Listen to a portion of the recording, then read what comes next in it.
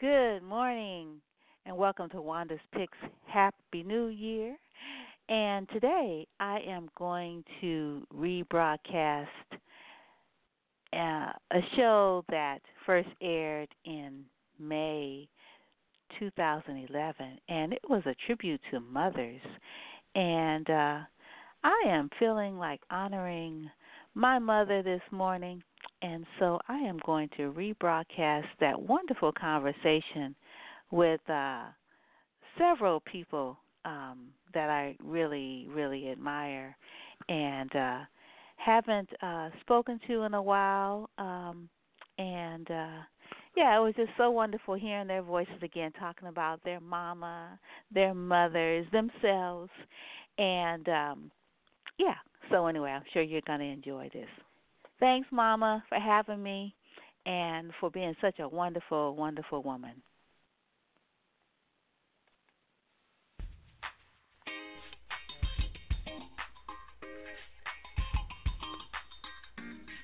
Good morning and welcome to Wanda's Picks, a Black Arts and Culture program of the African Sisters Media Network.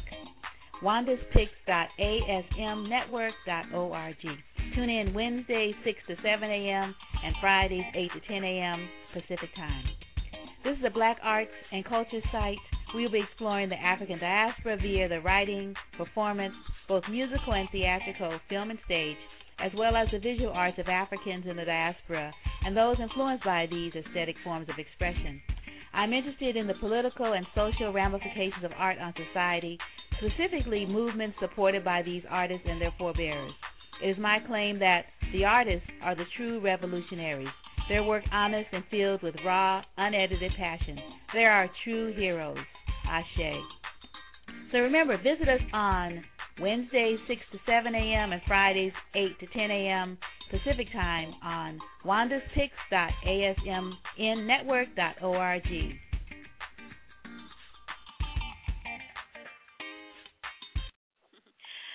Good morning and welcome to Wanda's Picks. This morning, on Mother's Day weekend, we are going to be joined by a variety of guests, or that's our intention, to talk about their mothers or their guardians and sort of lift them up in memory and in praise. There's not always an opportunity to do a shout-out to one's mothers. So we are going to be joined in the studio by these great women and men who are going to sort of remember their moms and also, in some cases, talk about themselves as mothers. And we're joined in the studio by Miss Ethel Murray. Good morning. How are you? Good morning. Good morning. How are you? I'm good. How are you? I'm fine. I'm so happy you could join us to talk about your mother and talk about yourself as a mother. So tell us a little bit about your mom. You mentioned to me when I spoke to you a few minutes ago that she's no longer with us. Well, yeah, I said that. Sort of a misnomer, physically. though. Mm-hmm. It's sort of a misnomer because, a lot of folks, when mom passes away, physically you feel that she's no longer with you, but at one time in life you realize her teachings are now what you're living by and what you're talking by.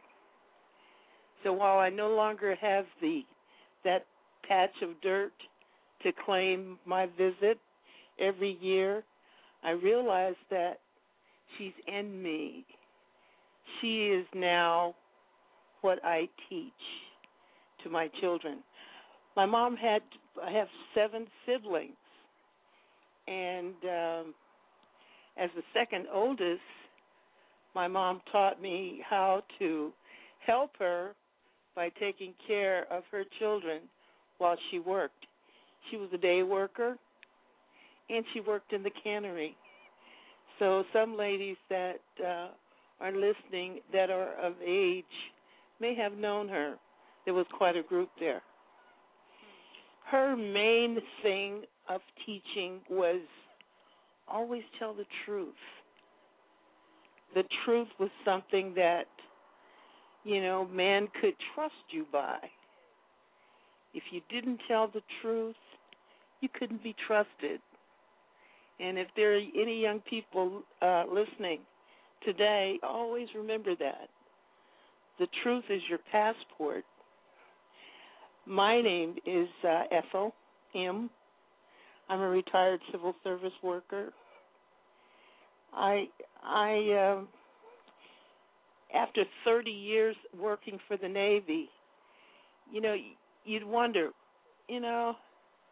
why on earth would my heart's desire be just to care for children? I think that was implanted in me as a young person. And when I got ready to retire, or when I retired, the thing that I wanted to do was care for children. So that's what I did.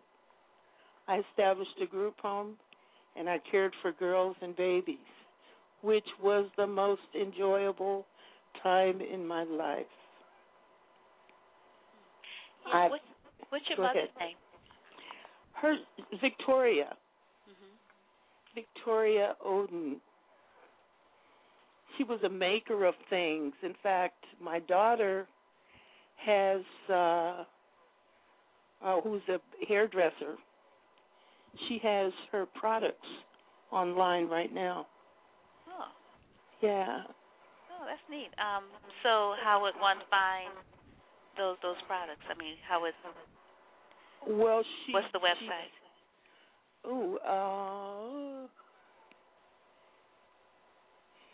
You know what? I'm not remembering that titled name, mm-hmm. but it's under Kimberly Session. Okay. Kimberly Session. Okay, I'll see if I can find her. She's well known in the Bay Area. Okay. Yeah. Oh, super. Oh, well, thank you. And so you took care of how many children? You said you were a foster parent. How many children did you take care of? And then you also had children biologically. So how many children have you reared? I've reared 6. Mm-hmm. 6 children. And they're all great people. Wonderful people. Mm-hmm. Let's see. I've after retiring from the Navy and doing the group home run, I decided to look into education. And one of my professors is Professor Sabir, our host today. She's one of my sheroes. I'm trying to adapt her ethics, poetry, and busy. I'll get it down. Yeah. Oh, thank you, Miss Ethel. We're also joined by Robert King, and we were joined by someone whose number I don't recognize. Who else has joined us to talk about their mom this morning? Your Auntie Makula. Oh, super. So Robert, why don't you tell us about your mom, about your guardian? Oh, hi, Wanda. How you doing? I'm good. How are you this morning? I'm cool. Well, I really just called, to listen in, and as I pointed out yesterday, I had some other commitment, but what can I say? I can, talking about my mom, or the lady that raised me. She was actually my grandmother. She was. Only thing I could say, one is that she was great. But I tell you, while I thought she was great, then it wasn't until her departure. She died in '58. I was about 14, 15 at the time. And it wasn't until after her demise that I really missed her. So I all those have mothers and people who are acting like mothers to them. I think they better appreciate them while they're here, because once they're gone, it's the feeling, and the gap and that exists, is pretty vast, pretty great. You know, the gulf is huge, and so yeah, I think in terms of my mother, the person who raised me, I think I really think I feel like she's still alive. You know, a lot of times. So, but and I do believe. Yeah, I actually believe that when I say alive, I don't mean physically. I think her substance is here, and I think I'll always feel that, but it's nothing like the physical, Yeah. So yeah, What was your mom's name? Her name, the lady that raised me was actually again my grandmother, but I called her mom, and she was mom. Her name was Alice King. Alice King. Yeah, her name was Alice King, and she had subsequently had 9 children of her own. One did not make it, died in childbirth, I heard, but she had 9. She raised 9 children of her own, plus she raised myself and my elder sister. Right. Yeah. And tell our audience, sort of the circumstances under which you were raised. Like, where were you born and raised, and what was it like there? When your grandmother Alice. What's your biological mother's name? Your grandmother's my biological mother name was Clara May King. She was the firstborn of my mother, and in any event, she passed my sister first, who was born about a year, 18 months or so before me, or maybe 2 years or so, and then I was born not long afterwards, and then she also passed me on to my grandmother, which was her mother. She was living in New Orleans at the time, and my grandmother was living in Gonzales, Louisiana, and so when I was born and when my sister was born, we both were taken to my grandmother, who subsequently, like I said, was responsible for raising us. And you must realize that this was when my grandmother, accepted us. This was back during the Depression. This was part of the Depression when she was raised in that area. My mother came along sometime around when it hit, and by the time I came along, being a post World War II baby, and things weren't much better. In fact, things at the time had gotten worse, especially if you lived in the South and if you was African American.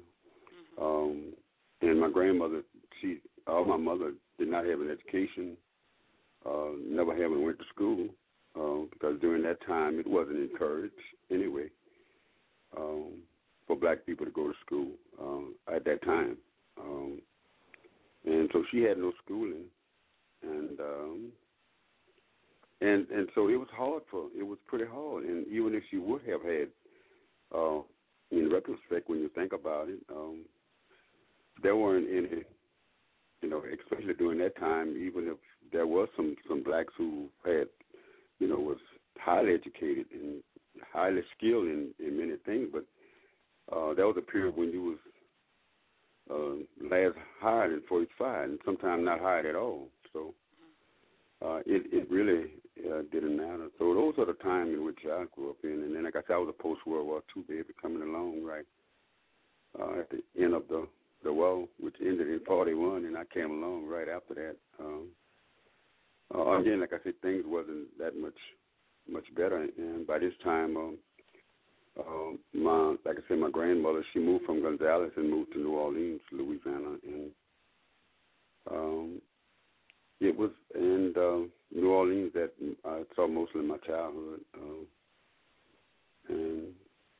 and this is where, like I said, my grandmother was here. My mother was here when she died in 1958. Yeah. So, what lessons are you carrying, from your grandmother, Alice King, with you presently? What lessons, what values? I think I inherited all of her value. And plus my own, because I'm my own entity. But I definitely got a lot of fortitude, inspiration. I got a lot of. My grandmother was really a nice, caring person, and I learned humility from her. I learned a lot of things. I imagine I attribute nearly everything that I subsequently learned in life. I actually attribute it to Mama. Yeah, because without her, it could not have happened. And when I say Mama, I'm speaking of not my biological mother, but Alice. Mm-hmm. Nice. Yeah. Well, thank you so much, and I want to let our audience know that that Robert King has a book, From the Bottom of the Heap, the autobiography of Robert Hillary King, and it's being re-released. And is it going to be available this year? The reissue of the book on with an update and as well as some additional chapters. Yes, I'm told that sometime in September. Mm-hmm. But you know how that is with publishing companies, But I think the book was kind of good to this publishing company, so they want to hurry up and get it done, and they probably will be on time with it. And so, yeah, it's sometime in September, October, but it's going to be at the latter part of the year. Actually, I talked to my publisher editor this morning, and she's trying to get it to the publisher right now and to make sure that it's it's on time. Right. Yeah. And who's your publisher? It's PM Press. PM Press, right? And they're a Northern California press, right? Yeah. They're in Oakland, Oakland, California. Right. Ramsey, and it's there in California now. PM Press was an offshoot from. I was trying to think as you talk of this other publishing company that put out a lot of books during the late 60s and early 70s and 80s and 90s, as a matter of fact. But they are an offshoot from this particular book that was this publishing company that was well known. And Ramsey just opened up, decided to just branch out a little bit, and that's what they have been doing. And they publish hundreds of books a year.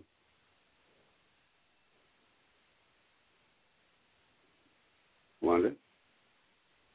I think I lost you. No, you didn't lose me. Okay. This person who I had on, just a second. Keep on talking. Oh, I was finished. I really was finished. Okay. I just heard about it. Just a second. Let's see. Let's see if Miss Ethel wants to add anything. Miss Ethel, do you want to add anything? I was hearing him talk about his grandmother. Those were the greatest people. I think I had the best grandmother in the whole world. Her name was Effie Edwards from Madeira. She's wonderful. And so many grandparents stepped in for the children. And, it's just a wonderful thing, grandparents. Yeah. Yeah. Right. Well, thank you so much, Robert. I wanted to let everyone know that there's a really nice section in his book on his grandmother or mama, and his uncles and aunts who are his brothers and sisters, and really paints a portrait of America that we don't read about or know about that often. So, congratulations on you're having a new edition coming out very soon. The end of this year, and we'll have you on again to talk about that. And and happy birthday! Did you have a birthday this month? King. What was the name of his book? Oh, the name of the book is From the Bottom of the Heap. Bottom of the Heap. Yeah, From the Bottom of the Heap. And the autobiography of Robert. Yeah, the autobiography of Robert. Of Black Panther, Robert Hillary King, right? Oh, really? Yeah. Fantastic. Yeah. So we're looking for you to write your book, Miss Ethel. So PM Press, I'm writing it down. We gotta like do like some kind of book proposal. So we gotta hook you up, because you got a fantastic story. But King, I know you have to go, and So, but you can stay in the studio if you like. But we've been joined by another wonderful woman, Sister Makula Godwin, who's going to do a shout out to her mom. Yes. Good morning. Hey. Good morning. Morning to all. Hello. And my shout outs are first to you, dear little sister Wanda, because you are awesome. You're a brilliant woman, and you are willing to share your talents for the betterment and the enhancement not only of your wonderful family, to whom you're an inspiration, but to us in general, by being this media personality and this teacher of literature and culture. My shout-out also is to my mother, Mrs. Willie Mae Carter, who is now 90. Wow. A widow. She has her challenges and challenges that we need to become aware of that will be facing more of our people with aging. Unfortunately, she's a victim of a dementia, a vascular dementia caused by another illness. But back in the day, my mom was such a vibrant person. She has talents that I'll never have in the kitchen. Mom had the sweet potato pies that no one else has ever been able to duplicate. She was so much into being a mother. She welcomed both the birth of myself as the oldest of her children and my brother, who's a very dedicated practicing physician here in the Bay Area, Dr. Brazel Carter. And when we got into college age, she had a serious empty nest syndrome. So she went to at that time, 40 plus years ago, all of the black foster children were wards of juvenile hall up here in San Francisco. So she went to get herself at least one daughter to raise as a foster mother, and came out with 3 children to raise. And she raised them until they were teenagers, and at that time they decided to go back to their birth family. But, it was just so important to her to be a mother and to have children around and to struggle with all of their changes and be encouraging to them so that they could become productive people. And I feel that the fact that she wound up with myself and my brother, and we both strive to have a community consciousness and to get into helping professions, was a direct result of the caring that my mother had to us and for us. And, for instance, my brother, she insisted that my brother go to Lowell. He was hanging out with his hoodlum friends, and they were about to get into some problems, and she said, son, nope, you got to cut it out. I want you to go to Lowell so that you can get the best education available here in San Francisco. And that was such an inspiration to turn him around that he did succeed and did wind up going to Meharry and heeding his mother's advice. My dad was, of course, very important as well. But I think the primary influence came from, having my mother's foresight in his life. And, she's also encouraged me well before Chinese culture took such a hold here in San Francisco. She was getting up 3 times a week to make sure I got to the Chinese Cultural and Language Club that we had at Balboa High School at that time. And she was so proud. She was so proud that she helped me. Well, she made it possible for me to have piano lessons, and she worked as a maid outside of the home and then at UC. But she always put being a mother and making sure that the two of us had what we needed to become productive citizens. And as I mentioned, some of her skills and talents I'll never have. Her homemaking skills with her artistry in the kitchen and her ability to crochet. She crocheted and knit, and those are things that I never mastered at all. I do have my own style of cooking because at that time, Mom I think she actually wanted me not to have some of the homemaking skills because she wanted me to concentrate on academics more. So I basically learned most of my cooking outside of my mother's teaching and supervision. But, there was motivation, and I always look back at her as the person who really knew how to throw down. And she was actually more of a mother to my son than I was. And I have the one son who actually had his grandmother's influence while I was in school and in his early years. And she was a person who gave unconditional love, and she still would if she was able to, but she is at this time struggling at this phase of her life with the severe dementia. But everyone in the family, she's the oldest of 9 children, and neighbors and the church members, they all still remember back in the day when Mom was such a viable, important person and such an example of motherhood for so many, as I've mentioned, both in the immediate family and in the community. And she's known at her church as Mother Carter at this time. Mm-hmm. Wonderful. Yeah, and I also want to mention to our audience that Sister Makula Godwin is a wonderful. She created this wonderful film. What's the name of your film that you? A Jewel in History: The Story of Homer G. Phillips Hospital for Colored. Right. Yeah. We're just looking at the legacy of the black hospitals that were.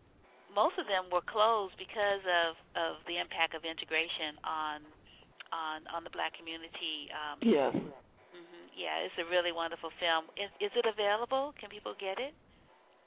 Yes, people can get it. I have a distributor, a friend and sister, Deborah Day of A Shea by the Bay. Yeah. You can go on her website and order it. It's almost out of print because I have there was 2 primary editions of the film, a 53-minute version and a 90-minute version. Some people prefer the 90-minute version, and those are the ones I still have available. But at this time, I need to get more copies of the 53-minute version, so I'm jealously guarding my master copy so I can take some time to get more duplications of the 53-minute version, but they will be available in the near future. That's awesome. And Sister Makula is one of the members of the Ma'afa Commemoration Committee, and has been a real supporter of various endeavors and efforts on the part of Lest We Forget, and which hosts the Ma'afa Commemoration every year, and the series of events during Ma'afa Commemoration Month, when we do things like send inflatable beds and pumps and things like that to Haiti to help the women and mothers, particularly those that have suffered violence, not just the violence of man, but the unsettling experience of earthquakes, and then now we have the period where there's like a lot of rainstorms, and the international response has been great, but the money hasn't reached the people. So Sister Makula has actually reached in her own pockets and bought, beds, and sent. I think you sent 100, right, to Haiti? I sent 50. 50. Okay, right, yeah. And so anyway, whenever I call on her to help with some of my humanitarian projects, she's always right there. And again, that comes from the influence of my parents, both my mother and my father, and the compassion that they instilled in us as children, that we want to help. You know, they were very active through the church, but I see the church as just an extension, the community as an extension of the compassion that should be in our churches to help others. And, life is a learning experience, and we and if our parents have given us at an early age the potential and the capacity to care for others, we should continue with that throughout our own lives. Certainly. Absolutely. Yeah. So we're joined in the studio by Ina Sharif, who has another name.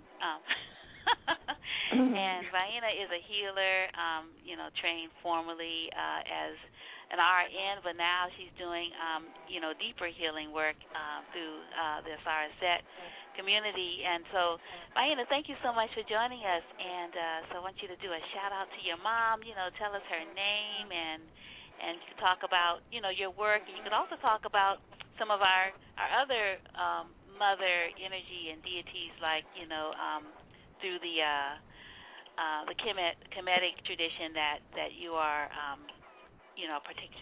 practitioner in. I'm glad to be here, Wanda. Thank you for asking me.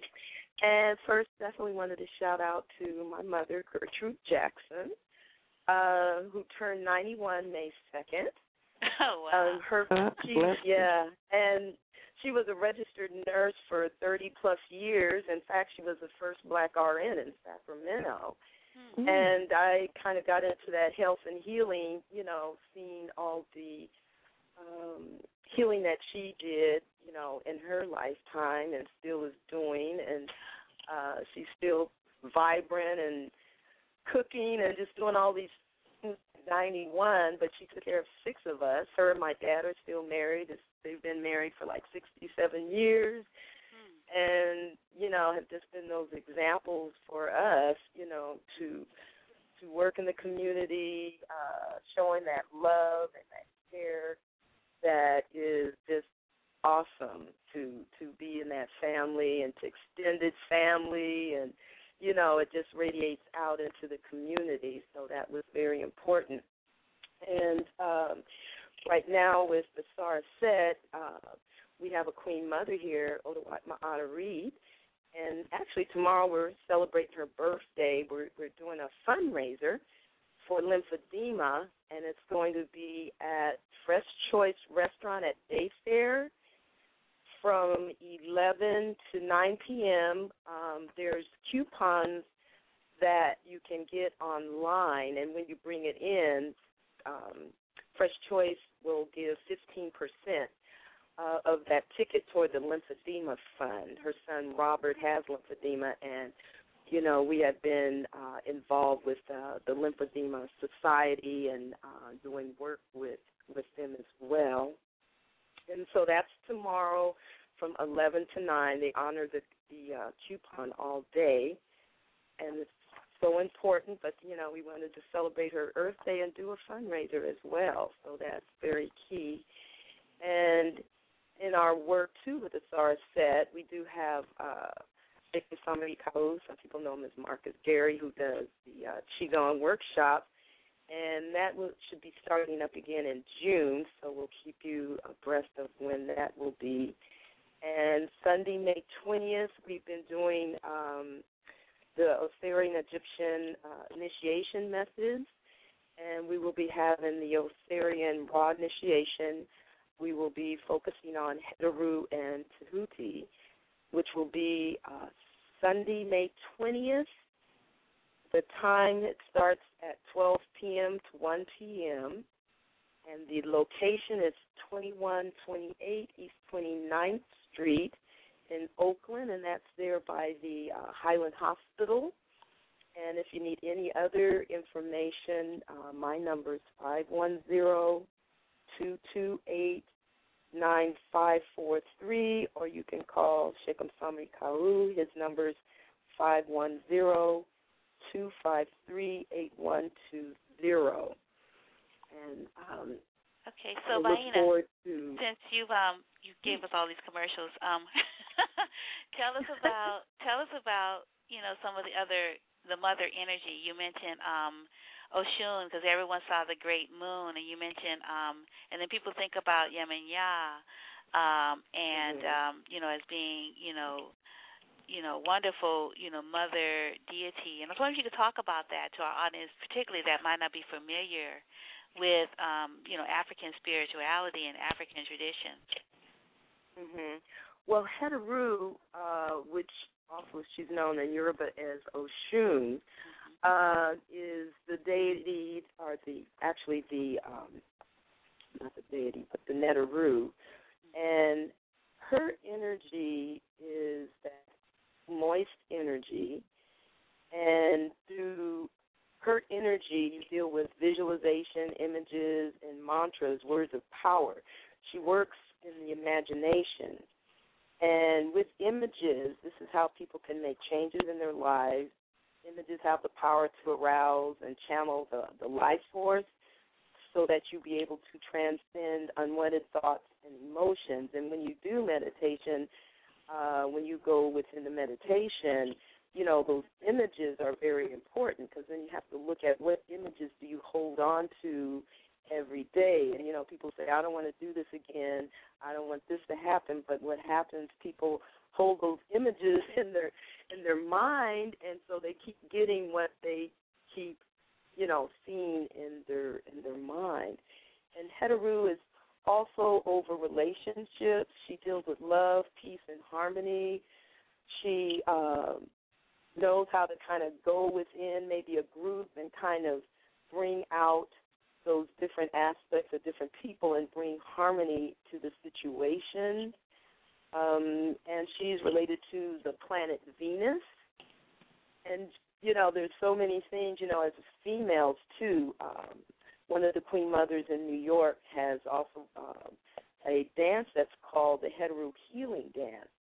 And many women, if they, do this dance every day, it's, working with the female organs and doing certain movements. A lot of them have healed certain female,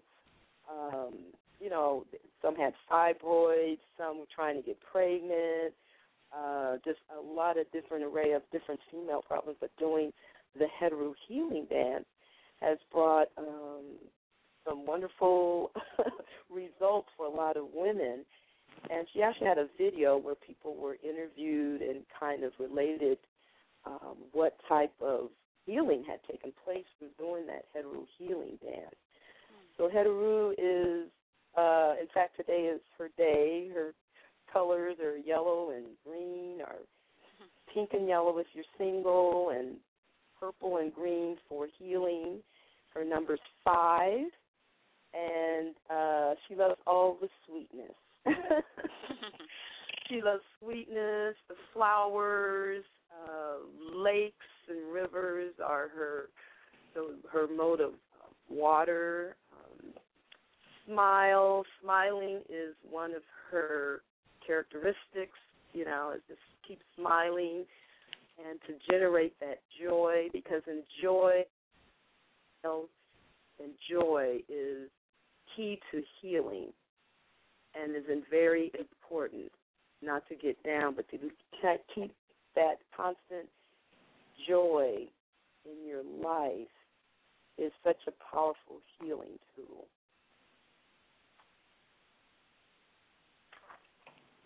I wanted to give that part of Heteru.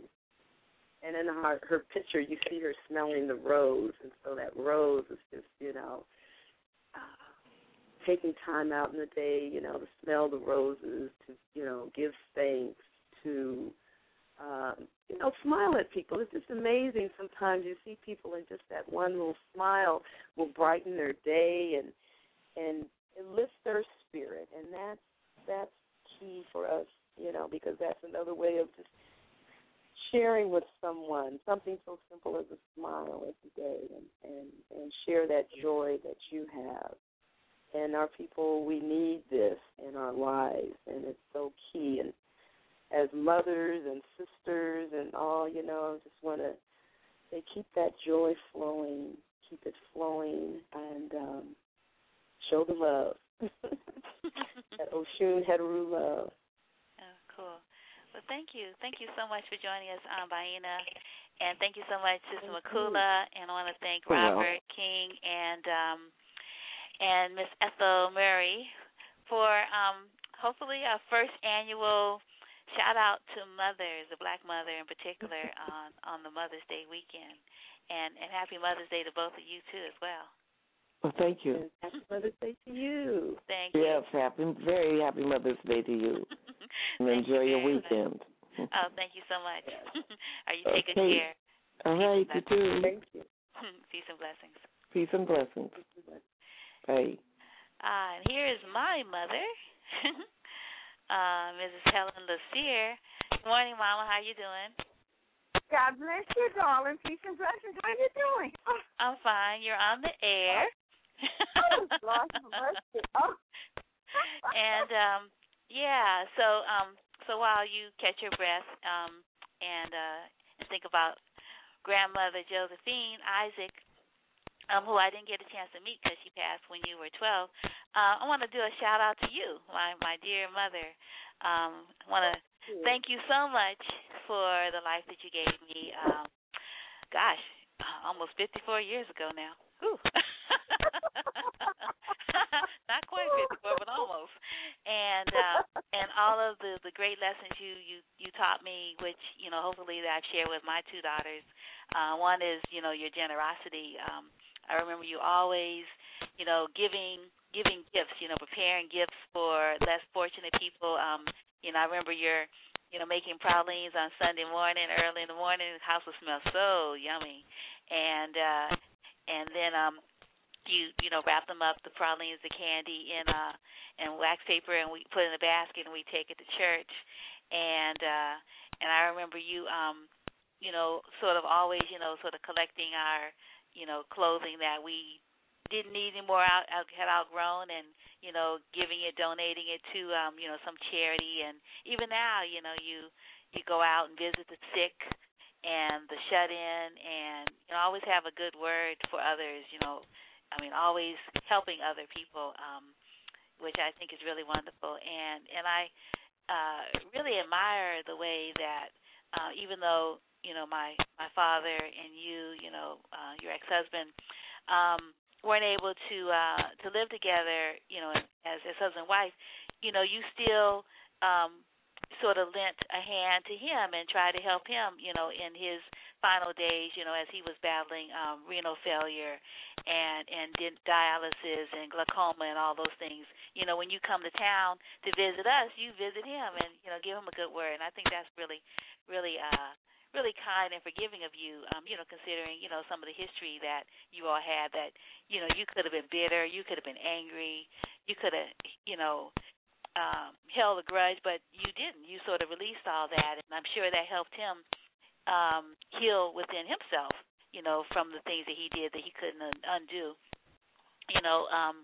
to you personally and also within the relationship. And then I admire, sort of, how, now, you're raising a grandchild as your child, which, now you could be relaxing and kicking back and, you're doing the parenting thing all over again. I mean, seriously, you take Edwin to the library, you take him to his estuarian classes. You take him camping. You're just like right there. And he's not an old child. You got like a lot more years to go before he's grown, like for real. and yet, you're right there, with Elder Lassier, your husband, helping him raise his grandchild, biological grandchild. So anyway, yeah, so I can go on, but now that I've given you a breath, you can do a shout out to your mom and to your big sister who also was like your guardian and he raised you when your mother passed. Well, I just give God the glory, the praise, and I thank you for my diamond, which is Wanda Bernice Oliver Salvia. She's my diamond, always has been. She was my doll, just a childhood mother. But I thank God for her and for living to see this day where my children, my daughter can honor me, and I'm so humbled by it because it's a mother's dream. And I think it is one. I thank God for her being a wonderful mother to her two children and grandmother to Brianna. And I'm thankful for her generosity because she has so much love, and she always sparkles like the diamond she is. And I love you too, my darling, and I'm so happy to be your mother. Oh, thanks, Mom. Mm-hmm. So tell me about grandmother. Oh, Lord have mercy, I'm at the store. I didn't know too much about my mother. She passed when I was 13, and a lot of my memory of my mother has been blocked out in my memory of her. I can only remember a lot of things about her through my baby sister, Theo Gale, who tells me about her, and also my other sister, Henrietta, Minister Henrietta Green. But I remember your father's grandmother, Rosetta. Oh, yeah. I remember her, and she was always such a sweet person, always had a beautiful smile like your daddy. She had a beautiful smile, and she was the usher at the church, her church, and she always would greet you with a smile, and she taught me how to iron your daddy's pants and how to cook things because I didn't have my mother to school me in those things, and all my sisters, they were in different places. And so I remember I always call, Mama Rosetta, and I remember her life and being around her, and she was always such a sweet person, and I thank God that our paths crossed. And you're very much like her, very much like your grandmother, Rosetta, very much so. And I'm thankful for her place in my life. And for all the other mothers, this morning in the grocery line, there was a mother grandmother that couldn't pay her grocery bill this morning. She was counting her little pennies, and her bill was only $18. And I was bagging my groceries. I said, "Oh, let me take care of it." She said, "You will?" I said, "Of course." And so she put her little change back in her purse, and I paid the money for her because it was only $18. What is $18 to gladden the heart of a mother? And so I was just so blessed to be able to bless someone else this morning because that's my daily prayer. How can I glorify you, oh God, in my life by blessing someone else? That's what it's all about. Giving of yourself, loving each other. Don't wait for one day. Do it every day. You give flowers every day. It doesn't have to be garden flowers, but words. My daughter is a great communicator. She's an English professor. Oh, Lord. So I'm always kind of watching my P's and Q's and dotting my I's because I feel, my educated daughter, she said, "Oh, Mama, her grammar and this and that," but she's never in her life corrected me. She's never said anything. When she gets angry with me, she said, "Mama, I got to go."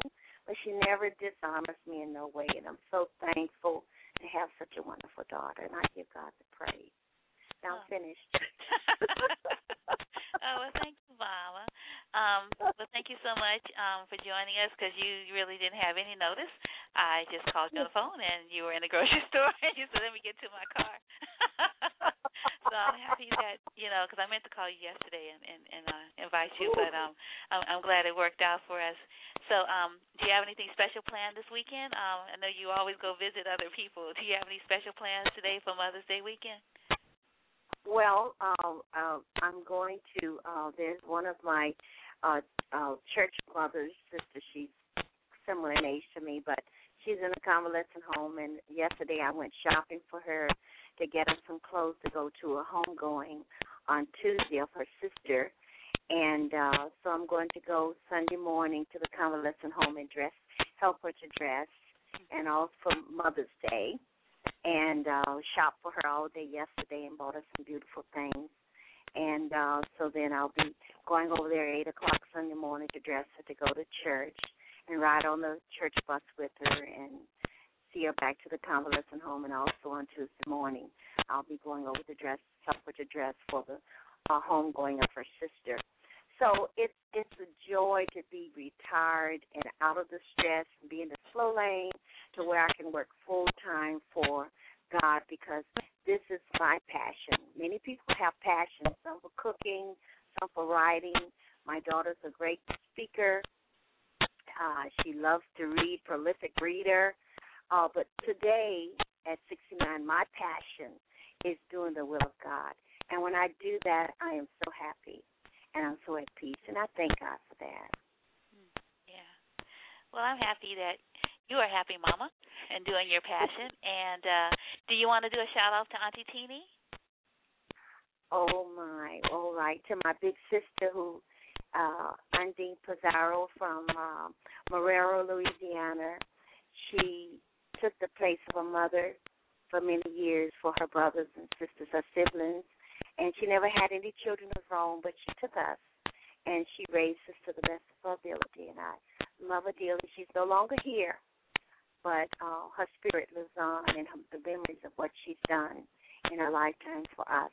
I'm so grateful. So I praise God for my sister, my big sister, Undine Pizarro, for the life she lived and for the love she gave to us. All right, super. Well, thank you, Mama, for joining us, and we certainly praise the Creator for your presence. Me, for you being in my life. I think you've been a great mother, and I think you've blessed a whole lot of other lives, like that woman this morning whose grocery you purchased. You take good care, Mama. All right, doll. I'm gonna get you later. Okay, baby. All right, peace and blessings. Love to all your listeners. Bye-bye now. Bye. Peace and blessing. Peace and blessing. Well, that's my mother, Helen Isaac Lassier. And we're going to play a song from Sweet Honey in the Rock called Hope. They were in town this past weekend. It was so wonderful at Zellerbach Auditorium, and the Cal Performances gave us 20 tickets, and we were able to invite women who were recently released from prison after 27 years, and that was Wanda Brown and other women who had been incarcerated for a long, long period of time. Most of them released through the California Habeas Project, which is a project that looks at sort of challenging the harsh sentences that have been levered at women who are incarcerated because of spousal abuse. And so more and more women are coming home, but Wanda Brown was the first woman coming home out of the San Francisco County. So hopefully her case will set a precedence for others that are up for review coming out of California, coming out of San Francisco County. So anyway, here is Hope, Sweet Honey in the Rock. If we want hope to survive in this world today, then every day we've got to pray on, pray on. If we want hope to survive in this world today, then every day we've got to pray on. If we want hope to survive in this world today, then every day we've got to pray on, pray on. If we want hope to survive in this world today, then every day we've got to pray on. If we want hope to survive in this world today, then every day we've got to pray on, pray on. If we want hope to survive in this world today, then every day we've got to pray on. If we want hope to survive in this world today, then every day we've got to work on, work on. If we want hope to survive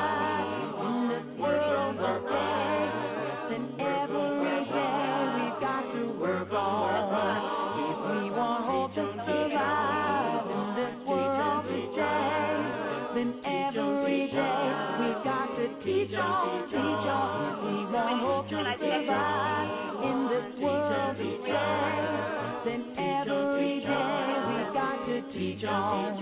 If we want hope to survive in this world today, then every day we've got to fight on, fight on. If we want hope to survive in this world today, then every day we've got to fight on. If we want hope to survive in this world today, then every day we've got to sing on, sing on. If we want hope to survive in this world today, then every day we've got to sing on, sing on, sing on, sing on, sing on, sing on, sing on, sing on, sing on, sing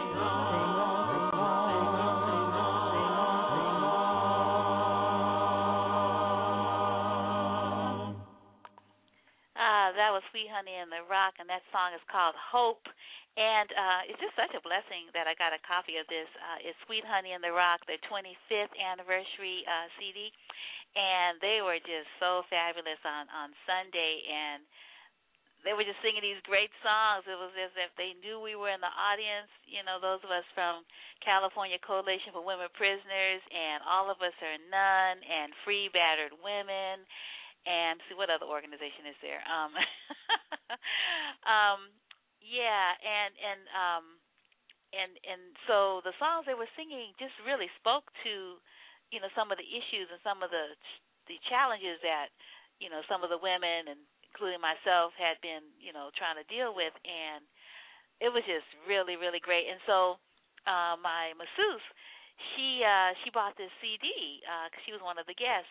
And just so happens that she was also the masseuse for Ida McRae, a really wonderful woman who was incarcerated for her political beliefs, and she works for the San Francisco County Sheriff's Department. You know, works with the women there, and doing a lot of work with sort of helping children stay in contact with their incarcerated parents through Families with a Future, a nonprofit that she started before she was working for the Sheriff's Department with the women.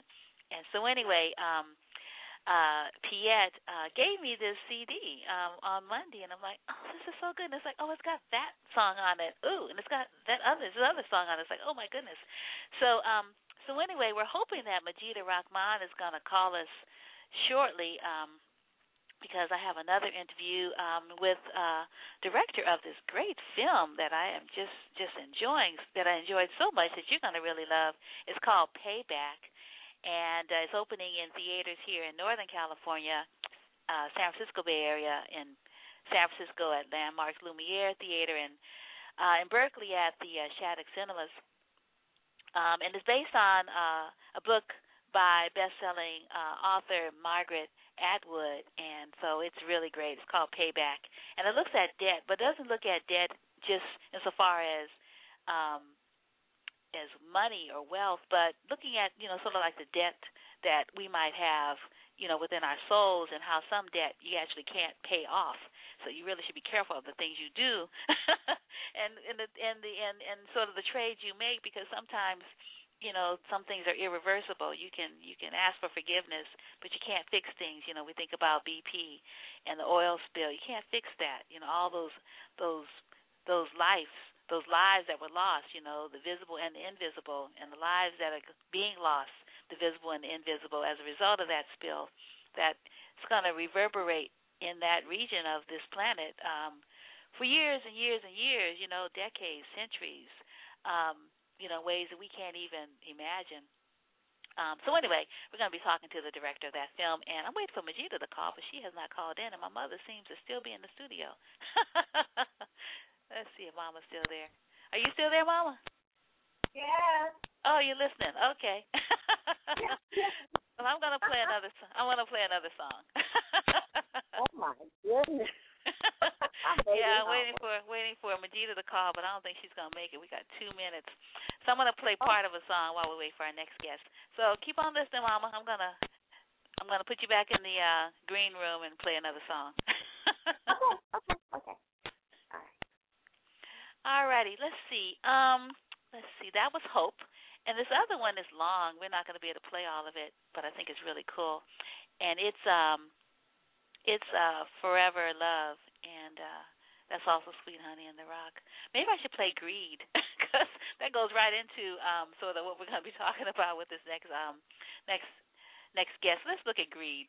I've been thinking about how to talk about greed. I've been thinking about how to talk about greed. I've been wondering if I could sing about greed. Trying to find a way to talk about greed. Greed is a poison rising in this land. The soul of the people twisted in its command. It moves like a virus, seeking out everyone. Greed never stops its work and never ever done. A creeping, choking, killing, invading everywhere. There is really no escaping greed, sneaky snare. I've been thinking about how to talk about greed. I've been thinking about how to talk about greed. I've been wondering if I could sing about greed. Trying to find a way to talk about greed. Not partial to gender or your sexual desires. All it wants is for you to want to own, to possess, and to buy. Nothing seems to stop it once it enters your soul. As you buying anything, spending out of control. It moves within the culture, touching us all. Greed really isn't picky, it'll make anybody fall. I've been thinking about how to talk about greed. I've been thinking about how to talk about greed. I've been wondering if I could sing about greed. Trying to find a way to talk about greed. It's been around a long time since before we began. Before this was a nation, greed drove people to this land. Greed-driven men created slavery. Black men, women, and children became somebody's property. Greed is a strand in the American dream. Having more than you need is the essential theme. I've been trying to think about how to talk about greed. I've been trying to think about how to talk about greed. I've been wondering if I could sing about greed. Trying to find a way to talk about greed. Maybe you don't know exactly what I mean. You don't really want to know about your in my greed. You may wonder whether you're infected by greed. If you have to ask, then this song you really need. Greed is sneaky, hard to detect in myself. I see it so clearly in everybody else. I've been trying to find a way to talk about greed. I've been trying to find a way to talk about greed. I've been wondering if I could sing about greed. Trying to find a way to talk about greed. Now I can see it in you. You can see it in me. We can see it in big corporations all throughout the government. See it in the bank. I can see it in the military. See it in the church. I can see it in my neighbor. It all shows up so clearly. You and your greed. I've been trying to find a way to talk about greed. I've been trying to find a way to talk about greed. That Sweet Honey in the Rock, Greed. And I thought that would just be a great song to play when we're talking about debt. What do you think, Jennifer? I think that's a good connection too. Yeah, wow. I was telling our audience before you made it into the studio that your film, Payback, documentary on debt, based on Margaret Atwood's best-selling book by the same title, Payback, Debt, and the Shadow Side of Wealth, is just, wow. It's simply fabulous. It's just, it's so perfect, too, that we be talking about this, on Mother's Day weekend. Yeah. Yeah, and we can think about, our mothers, the ones that gave us birth, and we can also think about our mother, the planet, right? Well, what's interesting is that at the beginning of the book, she quotes somebody whose father presents him with a bill when he's, in his early 20s or something, and it's a bill for everything that he has cost his dad up to that point. And it was kind of like, well, so here's the bill. This is what you owe me. And of course, our mother, the earth, and our mothers. One of the interesting things about the book, which of course is echoed in the film, is that debt is not money. Debt is money is a symbol of exchange, and we have many symbols of exchange in our culture, and not just in our species, intrahuman, but with other species and as well, and the planet, of course. And when you start sort of parsing that idea of what is indebtedness, what is this relationship between the person who owes and the person who is owed, it's fascinating because it's kind of an endless discussion. Mm-hmm. Yeah, it certainly is, and yeah, it really is, and I love the way your film that you have these different, you bring in these different characters into the discussion, and you go back and forth between Atwood giving a lecture, and I kept on wondering what those the porcelain figurines and the coins, and it's like, oh, a pawn shop. That's brilliant. Oh, yeah. Oh, that is so brilliant. And you know what Atwood told me, which I thought was fascinating, is that the pawn shops existed before sort of pre-biblical times. So the idea of being redeemed, which is religious language, redemption, and came from pawn shops rather than the other way around, which I thought was just fascinating. The idea of you take something to the pawn shop and it's only redeemed when you pay for it, when you pay back for it. And the stories in the film I was really trying to find real embedded stories of people living with situations of debt that would open up the very rich but very abstract ideas in the book.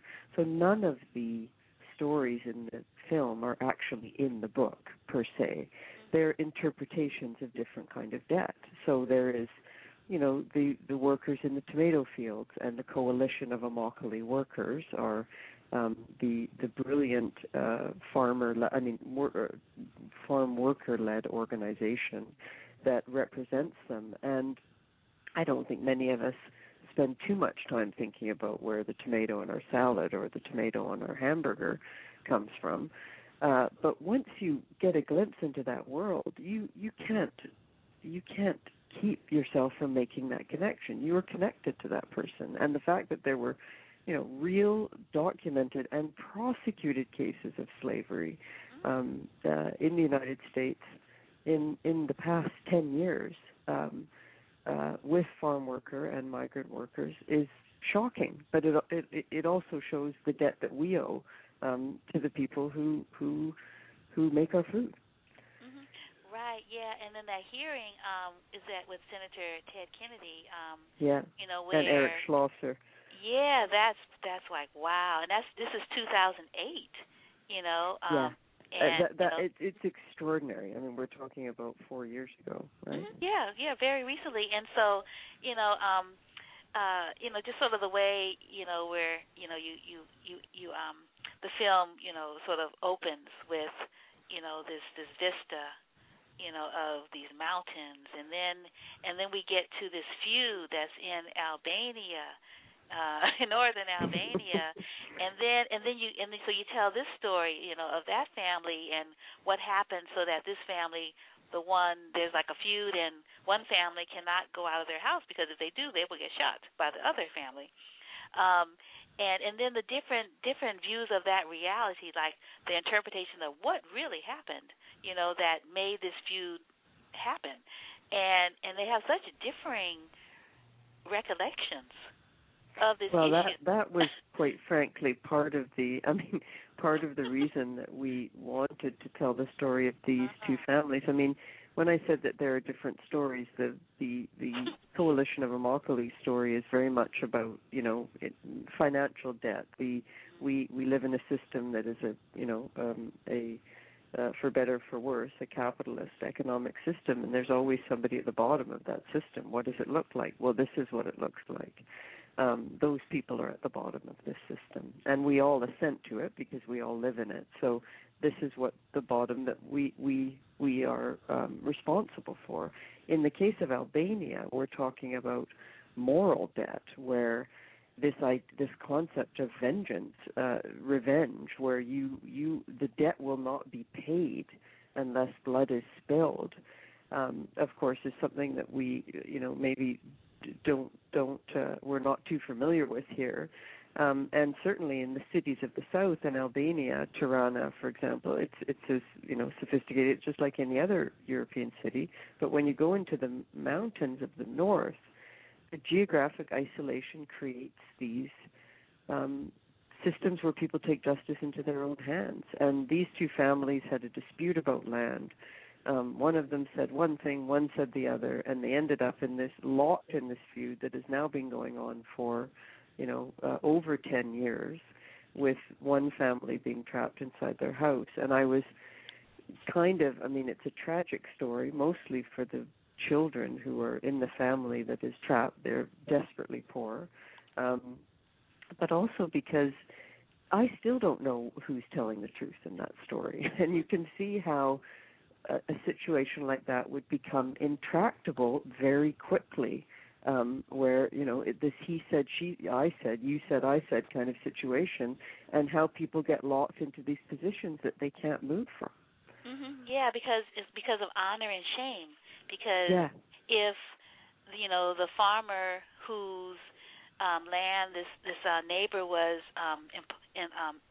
sort of coming onto, like with his fence, if he assaulted the woman, who was out, tending the crops, then he would be ridiculed by society, because he said that in their community, men do not assault women. Oh, yeah, it would be a terrible shame for him. Yeah. Yeah, so he could never admit to that he pushed her and that she had to go to the hospital and have emergency surgery to stop the bleeding. So it's like, okay, so something happened at the hospital. There's records. So, but well, I know, but then you ask the question of if you're having a fight with somebody, about land, is it fair to take out a gun and shoot them? And that's so then it kind of gives you the other side. And I think I think we all have this capacity inside us, the capacity for revenge. Yeah, but then when he says that he brought out an automatic rifle, and I'm like, oh, that's so overkill. Yeah, automatic rifle? What's he doing with an automatic rifle? I know. I mean, there may have been another way of settling the dispute, but that, of course, I mean, when we think about these, I think we all get into kind of feuds like this where, I'm not talking to that person anymore. And this is just kind of perhaps an extension of what happens when that's taken to an extreme, and that's the extreme. There's also a story in the film about a prisoner, Paul Muhammad. That's really beautiful. Oh my God. Oh, he's such a. I mean, Paul is will be released from jail soon, and I've actually he went back. Oh my goodness! I didn't know, because I know he would talk about how one time he was out, he went back the same day, but I thought he was not. I thought he had come to some terms around this No, when recidivism. he was in jail when we interviewed him. Oh, wow. So that weight room was in prison? Yeah. Oh. So he was in jail, but he's getting his grade 12 diploma, and he's coming out soon with high hopes, and we have high hopes for him as well. But his story is obviously also fascinating because it raises the question of, there's all this talk, and particularly in our country, in Canada, where there's been a lot of quite heavy-handed prison reform by our conservative federal government. And the question is, what are you doing in jail? Are you punishing somebody, or are you rehabilitating them? And if you're punishing them and they're paying their debt to society, as everybody says that, you're paying your debt to society by being in jail. Well, what does that really mean? For someone like Paul Muhammad, he had a terrible life growing up. And you think, well, maybe society owes Paul Muhammad a debt too, which is not to excuse his behavior, but to say that it's complex. And if you are paying a debt to society by being in jail, then when you leave jail, it should be over. You should be able to get out of jail and reintegrate. And of course, we know that doesn't happen at all. As Conrad Black, our other person who is meditating on the justice system, because he was also in jail, he says you're permanently stigmatized afterwards. So if you don't have a chance of reintegrating, how are you going to manage? You're going to go back to the life that put you in jail in the first place. Right. And then what's really great about having, Paul Muhammad juxtaposed with Conrad Black is that their experiences in prison were so different. Oh, yeah. My goodness. I don't know where he was in prison, Conrad Black, but it sounds like a pretty cool place. I mean, he was talking about he had TV, access to the Internet, as many books as he wanted to read. It just sounded like, it's like, where is this prison, and what was his crime? And wow. Well, I mean, white collar crime often results in, you're in a minimum security prison, which is you have a lot of freedom there. Of course, I mean, you don't have ultimate freedom, but you do have a lot of freedom. And as he quite rightly points out, there are a lot of people for whom the structure of that is much preferable to anything that they would be living with if they were outside. And it's a very complicated question, the justice question, because obviously, if we are just talking about punishment, then we're going to just keep getting people coming back into the system. If we start talking about education and rehabilitation, real rehabilitation, I would say that is what leads to, remorse and redemption on one level or another, and to change. And that kind of rehabilitation requires, a different kind of attention than the attention of punishment. Yeah, and then sort of continuing in that, this whole debt to society, which is why people are supposedly incarcerated so they could pay their debt to society. However, that debt doesn't seem to ever be paid, or never enough. And you visit the East Side Penitentiary, which is now, I guess, a museum, and the I guess the curator talks about how initially penitence is where penitentiary comes from, and people, having the opportunity to reflect on what they did to get them there. In the first place. Repent.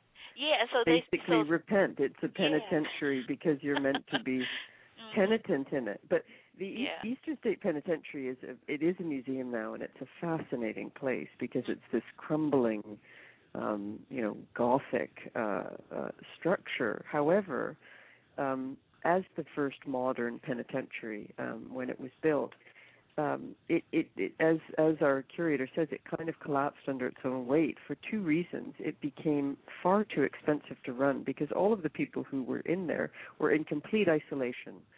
They were never meant to ever see any other person, so they had their own cell. They had little gardens attached to their cell so they could go outside. And their meals were put in under the door. they, even if they worked, they only worked inside their cell. There were never any communal moments, and people went crazy from the isolation. The isolation was meant to be to allow them to reflect and repent. And the other thing about that is it became incredibly expensive to run, because if you're dealing with that many different people on that level, individual meals, not being able to, have 2 or 3 people in a room, it costs too much. And that's one of the reasons that it failed.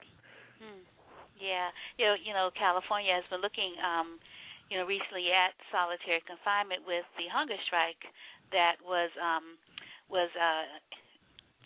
instituted or that happened at Pelican Bay because of the secured housing units, and there was there was a public hearing, a large public hearing last year at the California State Assembly, hosted by the chair of the Public Safety Welfare Committee, Senator, Assembly Speaker, Assemblyman Mark Leno out of San Francisco, and because it's and one of the experts speaking for the inhabitants of the secured housing units, he talked about the whole idea of penitentiary and penitence and how, over time, it was seen that this doesn't work.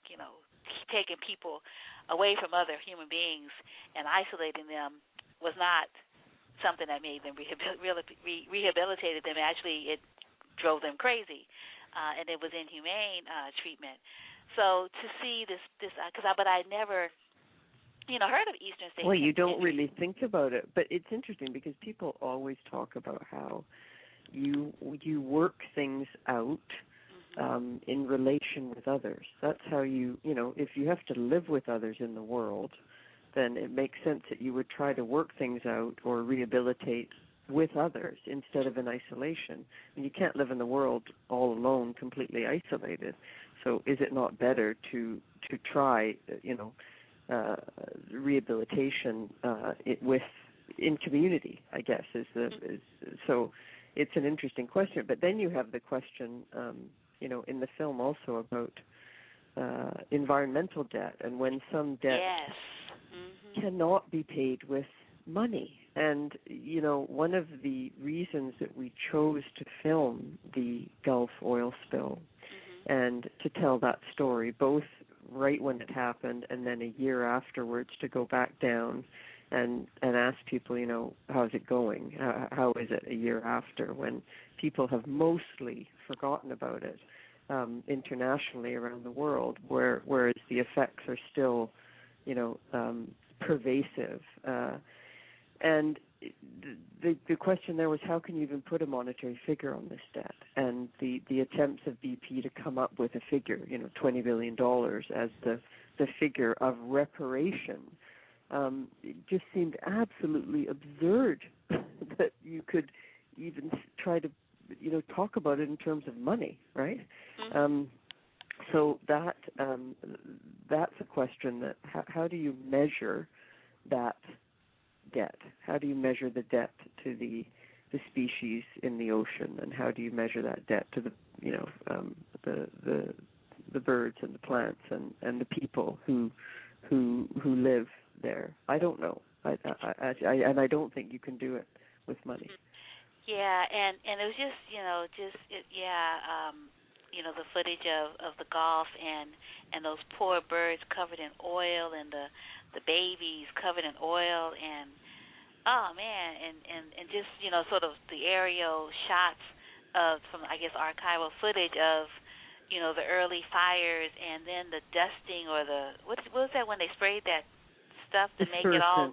Yeah, disbursement. Yeah, and then making everything, and then right before it happens, your expert, is her name Cassie? Cassie? Is she the person? Cassie Calloway. Cassie. Yeah, she's the Mobile Baykeeper. Yeah. Right. Yeah, and she said, she was like talking to her expert, and says, but whatever, all costs, don't let them do the dusting. The disbursement, and then the next frame, they're doing the disbursement, like, oh no, they're doing it. I mean, we know the story, of course, but we're like, and then it's really interesting. Sort of jumping around. They do the disbursement, and then, wasn't the case settled this year? Yeah, I mean the case was more or less. I mean, it has been settled, or the figure has been determined, et cetera. But there have also been, criminal cases starting to be brought against. So people are trying to figure out what actually happened, whether things were covered up, et cetera. And it is one of those situations where you're now seeing, certainly in terms of the the shrimp fishery, et cetera, what the longer term repercussions will be. But the longer term repercussions we really won't know for 10, 20 years. So there are some people who believe that all of that oil is just sitting at the bottom of the ocean because it was dropped down to the bottom by the dispersant rather than skimmed and boomed and picked up from the top. And whether that was a PR move, as Casey says, a way to sort of keep it out of sight, out of mind, that's open to debate, I guess. But if that oil is still on the bottom, it's not gone. It's still there. Yeah. So tell our audience, you've got other films under your belt, and your partner is he a filmmaker as well? He is. I have been working with my husband for 20 years now, and we've made all of our films together. He's a producer, and he's the cinematographer. So everything that you see in the film, he did it. He shot it, and it's what a wonderful great team. Well, yeah, I mean, as we say often, we spend way too much time together because we also have children, and it's this life-work balance constantly. But most people, when they go to work, at least they go into a different world than the world of their spouse. But for us, we're together all the time. In fact, I'm sitting across from him at a partner's desk right now in our office. So. But it's a productive relationship because one of the things I realize, and I've noticed this when I work with other people, and he works with other people too sometimes, we're not always glued to each other, but you do have to schedule time to talk about things. And when I'm working with another cinematographer, or I'm working with other people, you have to sort of sit down and say, okay, let's talk about these issues that we have to deal with in this film. Whereas with my husband, Nick DePontier, we can talk about it at any time. So we're, in the car on a long drive, and our kids are asleep in the back, and we have a couple of hours to talk. And I think that ongoing communication about our work is really helpful in the stuff that we do together. Yeah. How do you pronounce your last name? Beichuo. Yeah. Oh, okay. Yeah, I was reading, and I'm not certain where that is in the notes of how someone gave you the book, gave you this idea, and you spent a lot of time trying to figure out after you read the book like over a year, and then you were doing a little research into sort of the language of debt via the economics of it before you decided decided sort of the angle you were going to take on the story. But I wonder if you could talk about these your process, because as you say in the notes that you read and wrote for a year, you shot for a year, and edited for a year. You said, I wish I could be more efficient, but I guess I haven't figured out how to do that yet. I probably won't. And then you show the film to Margaret Atwood. I'm like, I just love her work. I'm like, oh my God, The Handmaid's Tale. She could have stopped there, but she didn't. I know. And her poetry is so phenomenal. I mean, like she's oh my God. She's extraordinary. I mean, you can imagine how intimidated I was adapting a book of hers. Like that. Yeah. That in itself was quite terrifying. But I think I realized the book came from the National Film Board in Canada, which is a wonderful institution in our country that supports documentary and Canadian film, animation, documentary, but they've really been the voice of documentary or strong supporter of documentary here over the years, and they got the rights to her book. And this wonderful producer there, Ravita Din, called me and said, would you be interested in this? And of course, my first response was no, for two reasons. Why would I set myself up for the agony of trying to adapt a Margaret Atwood book, one, and two, if it's about money, I'm not the right person to do it. And when I read it and found out that it was about guilt and sin and revenge and forgiveness and environmental catastrophe and all of these things that we live with every day in our relationships, you know, that just little things like you open a door for someone and if they don't say thank you, you're kind of missed, you know, because they owe you that. We're governed by these patterns of exchange that I think are what make us a social and cooperative species as humans. And I think that we are more cooperative than competitive for the most part. But when I read it, so then I was hooked. But then it became this question of, well, how do I, you know, make this intelligently into a film if it may not be able to be done, and that's why it took so long. And I think that my process is a bit of a laborious one because I really feel like I have to know everything or kind of get a handle on everything before I start. So I do a lot of research, and then we often go back to places 3, 4, 5 times. So we were in Florida 4 or 5 times, and we didn't even know that the CIW was going to make an agreement with Pacific tomato growers when we started filming there.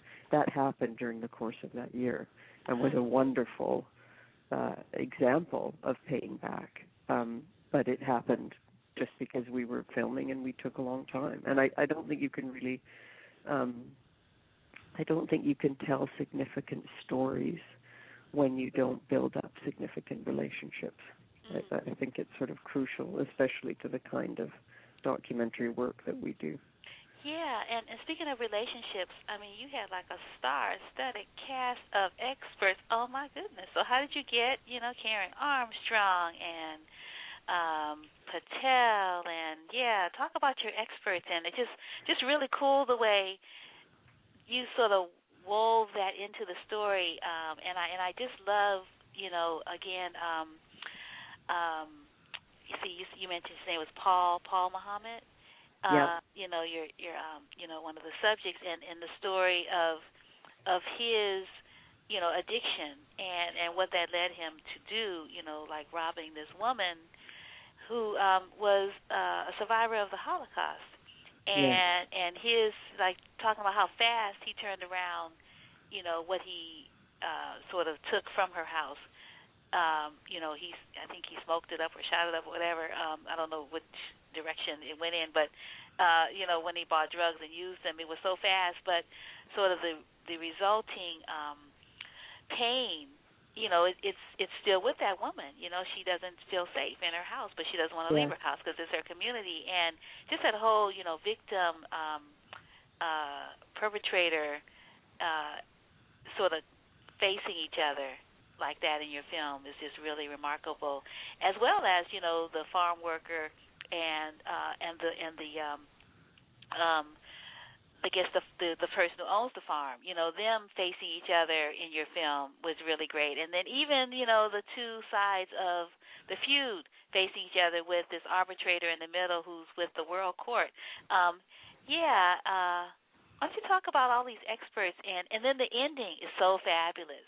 I just love that. Thank you. Well, it's like, and then Ebenezer Scrooge, we love that story. Well, like, wow. her idea of Scrooge is this, you know, this character who is greedy, let's say, and kind of has an epiphany. But the experts in the film, I mean, I read all of these people and follow them. Raj Patel he's such a wonderful person and so smart and so acute in his observations. He's an extraordinary writer, talker, thinker, and you know, he was the right person, obviously, to talk about issues around, well, everything, but particularly farm worker justice. And Karen Armstrong, of course, one of the premier, I would say probably the best known commentator and analyst of religious life, contemporary religious life, is she's extraordinary. And I wanted these views, these people's views, to not be like they were experts pronouncing on the stories and saying, oh, this is what you should think of this. And I know we've had reactions to some of our films. Our films they're elliptical, not linear. They don't advance a particular argument that, you start at the beginning and the whole film is about, shoring up that argument. They're trying to create a space for you to think about something in a different way. So when you have, one of these thinkers, William Rees, for example, who is the person who first coined the term ecological footprint, and he developed ecological footprint analysis. He's a brilliant thinker. But when he just talks about, maybe capitalism has run its course, it's defunct because it's based on a notion of unlimited resources, that opens up an idea a bit. And I wanted the commentators and the thinkers in the film to do that so that we could get deeper into, an exploration of what debt really is. So I really tried to have these great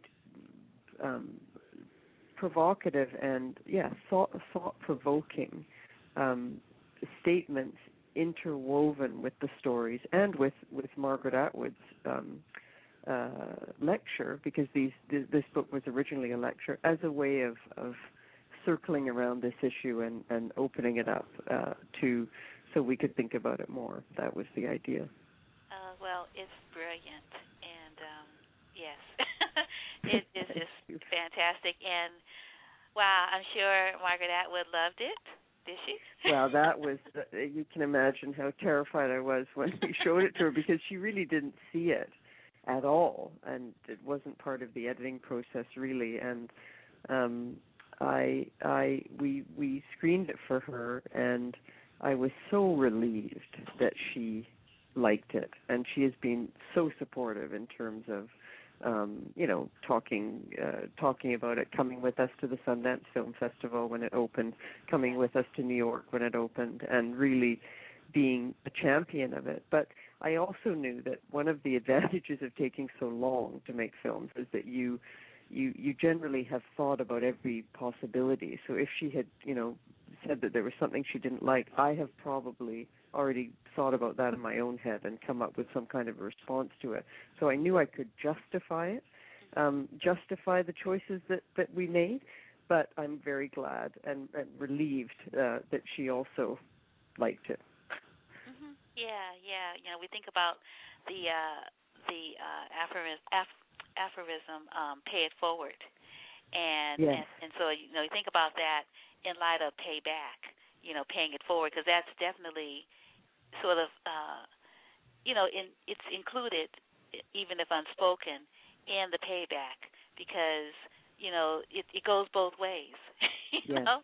The debt, it goes in both directions. What's interesting? That Margaret talked about that. Atwood talked about that in the, we did a Q&A at Film Forum in New York, and she said, I can't pay back Shakespeare because he's not alive anymore.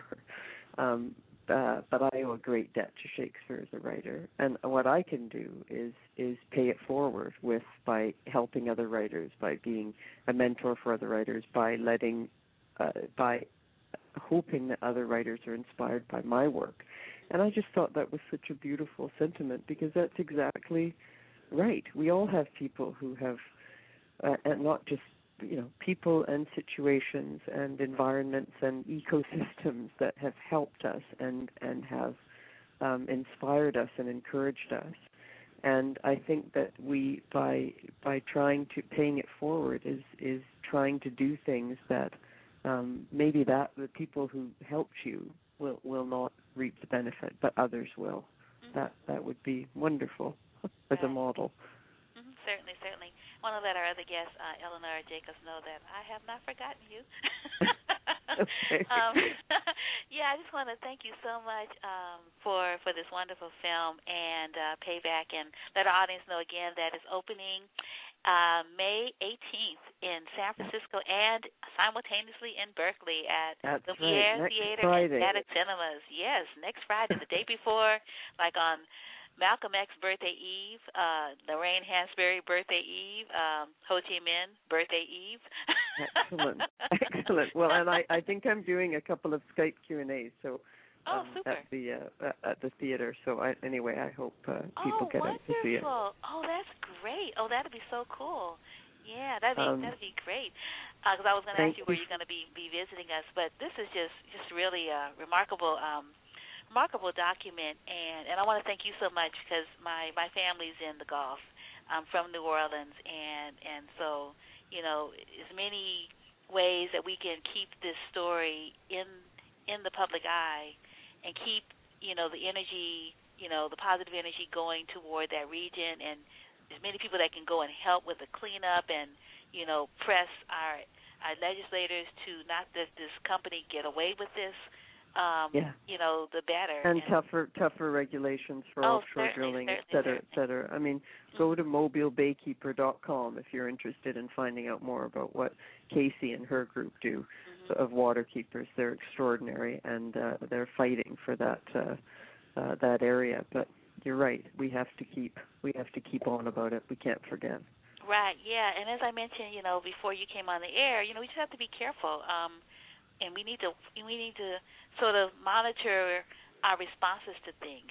We need to be more proactive as opposed to reactive because, you can mess up and not be able to mend it. I mean, this guy, in northern Albania is singing about, what is it, reconciliation. But the guy in the bar who shows us all the places where the bullet went, he's not feeling that. It's like, nah, man, no, we're not going to the law. We're gonna shoot your butt if you show up. So no, forever and ever. You're not ever going back to your farm, no matter how lovely that was. I know. I don't know. It's a terrible situation. Yeah. Anyway. Yeah. But well, thank you again. Thank you so much for having me. Sure, and happy Mother's Day. Oh yes, happy Mother's Day to you. All right, peace and blessings. Bye-bye. Bye. Hi, Eleanor. How are you? Fine. How are you? I'm good. Thank you so much for hanging in there. Eleanor Jacobs is going to be portraying Lena Younger in the African American Shakespeare Company's production of Raisin in the Sun, Lorraine Hansberry's. I don't know. It might not be the most well-known, but I think it could be. I don't have any statistics on that, but when people think Lorraine Hansberry, they think, Raisin in the Sun. Raisin in the Sun, for sure. And you are playing the mama. You're playing the big mama. I'm thrilled to be doing so. Just so grateful to be doing so. Yeah. So why don't you tell our audience about Lena Younger and this family that's in Chicago and trying to make do when the head of the household, the father, right. he passes away, and I think sounds like the man worked himself to death. He did. They were poor and black and in Chicago and struggling. This was in the early 50s, and they were struggling to just make it day to day, but they had a wonderful sense of family between Lena and her husband, and they passed this on to the children. And that, I think, is the strength of it. There was just an innate understanding of the importance of family and staying together. And at the same time, and I think this is, it's just my opinion, one of the reasons the play is so well known and beloved is because there is this theme of even though you love each other and you're committed to each other, there is lack of understanding that causes friction and tension and negativity among you, even as a family. Even as strong as your love is, there is still the growing and the learning and the pain of living together and trying to understand each other. And I just think that that's, a lot of people can relate to that. And that is, in my opinion, one of the reasons why the play is still alive and still beloved today. Right. Lena is a single mom. Yeah. She had a strong husband, and he worked and worked and worked himself to death, as she says in the play, and now it's on her. She has it all on her shoulders to keep it together, to keep her children moving forward in a positive way. And it's a lot. It's really a lot on her shoulders. And so she is constantly aware of her need to be strong for her family. Mhm. Yeah. The family, they're all staying in this apartment. You don't see many black families like that any longer. People are more spread out, but in this particular family, the grandmother's, Lena Younger, she's there, and her son, Walter Lee Younger, he's in that house with his wife and child and son. So they've got like three generations. And his sister, his kid sister is there. Ruth. No, Ruth is his sister. The Ruth is his wife, right? Yes, Benitha is his sister. Benitha. Yeah, Benitha. She's a real, she's a trip. yeah. She's in college and learning about her African heritage. And she is so different. The way she sees the world is so different from the way her mother saw the world and grew up looking at the world. So there is the pain of the mother trying to understand how her daughter sees the world. And it's very painful for her because she would like for her daughter to be her little baby, and just be nice and be kind. And Benitha has her own mind, and she has expanded her view by going to school and interacting, and she is very strong-willed. I think she is as strong-willed as her mom. Yeah. Well, I think if anyone is sort of like the arbitrator or trying to like keep the peace, it must be Ruth. Right. And Ruth. Ruth is so strong and so quietly. Her strength is just always flowing, and she really has an understanding, I think, in some ways, of where they are, where Walter Lee is, and where Benitha is, that is greater than Lena's understanding. I think she is trying to help Lena. She's trying to keep the peace, and she's trying to help Lena grow and understand as well. And it's hard. And she's even-keeled and strong and caring. Her whole presence is caring and nurturing. And she really wants everybody to be nice and to get along. And she does. She really does. Yeah, and she puts up with a lot. She keeps a lot in to sort of be the arbiter, try to keep peace in the house because it's too tiny. The space is too small for there not to be kindness and love between the various members of the family because there's nowhere to go to get away. Right, there isn't, and so that causes that causes even more need for the peace that she tries to bring, and they're volatile. I mean, Mama, she will go so far, and then she's just gonna not take it anymore. You see, and there's this scene where she expresses that to Benitha, and it's these days we look back, and say, wow, and. But Ruth, she just stays even-keeled and strong, even though she's hurting inside at times. And I think she is the balance in the household. Yeah, a lot of themes come up in this play. When was it written? It was written in the early 50s. Okay. If I'm not mistaken. And it was produced in the early 50s.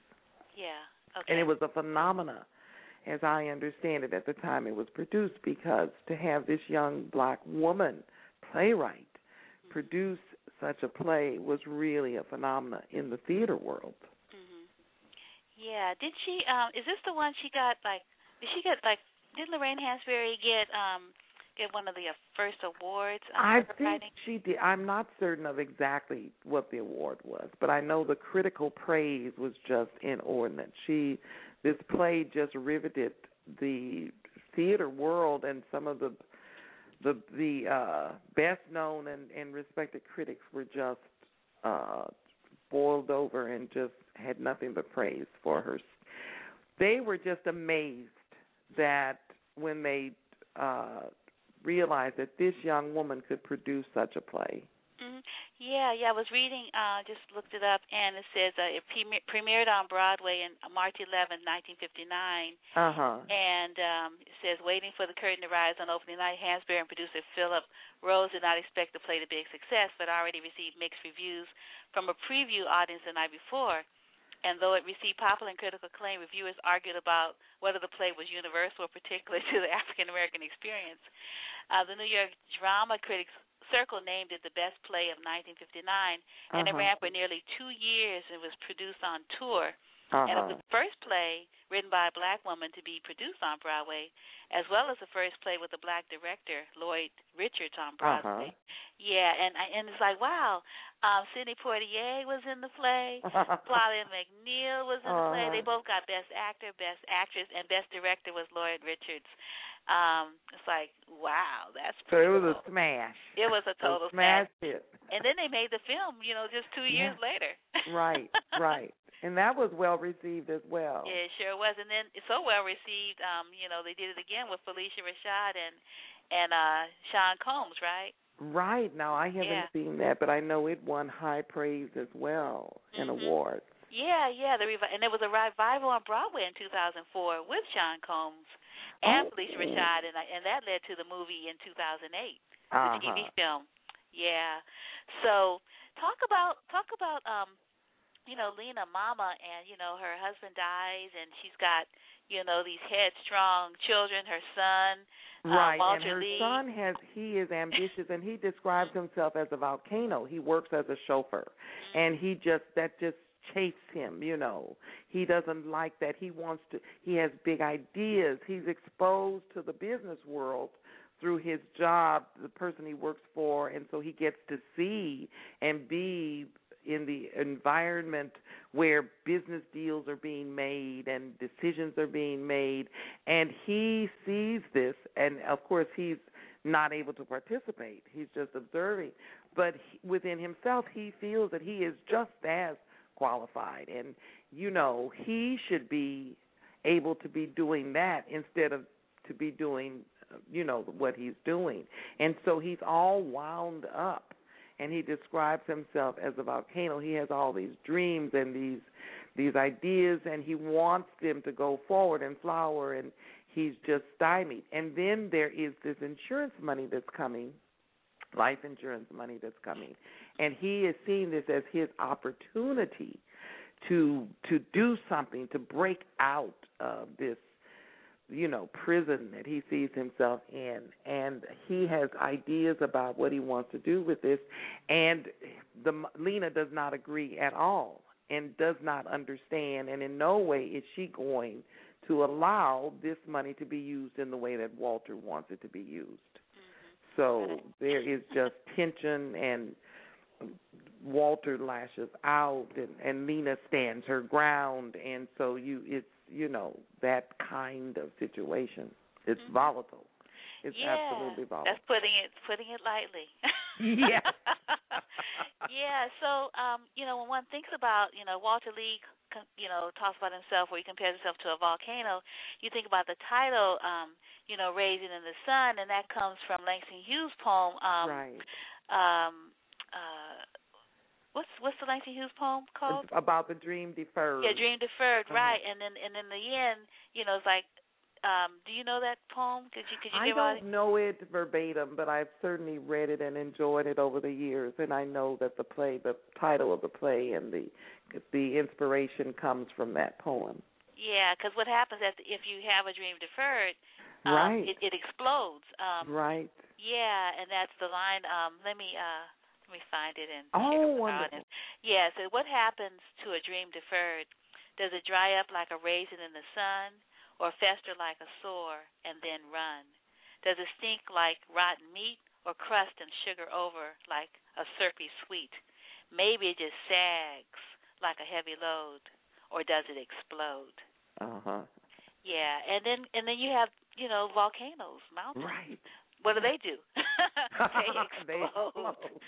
Yeah, and everyone who's nearby feels, what happens after that. Right. The rocks hit you in the head. Right. The Nobody lava burns on you under the feet. Nobody is untouched. Nobody is untouched. Yeah, so we don't want Walter Younger to explode. No. And Lena is using her strength. She stands toe to toe with him, and she stands on her right to see her vision of the world and her right to make the decisions about what she thinks is best for the family. And she knows that he doesn't agree, and it's totally opposed to what he's thinking. But she is not going to buckle. She is not going to buckle.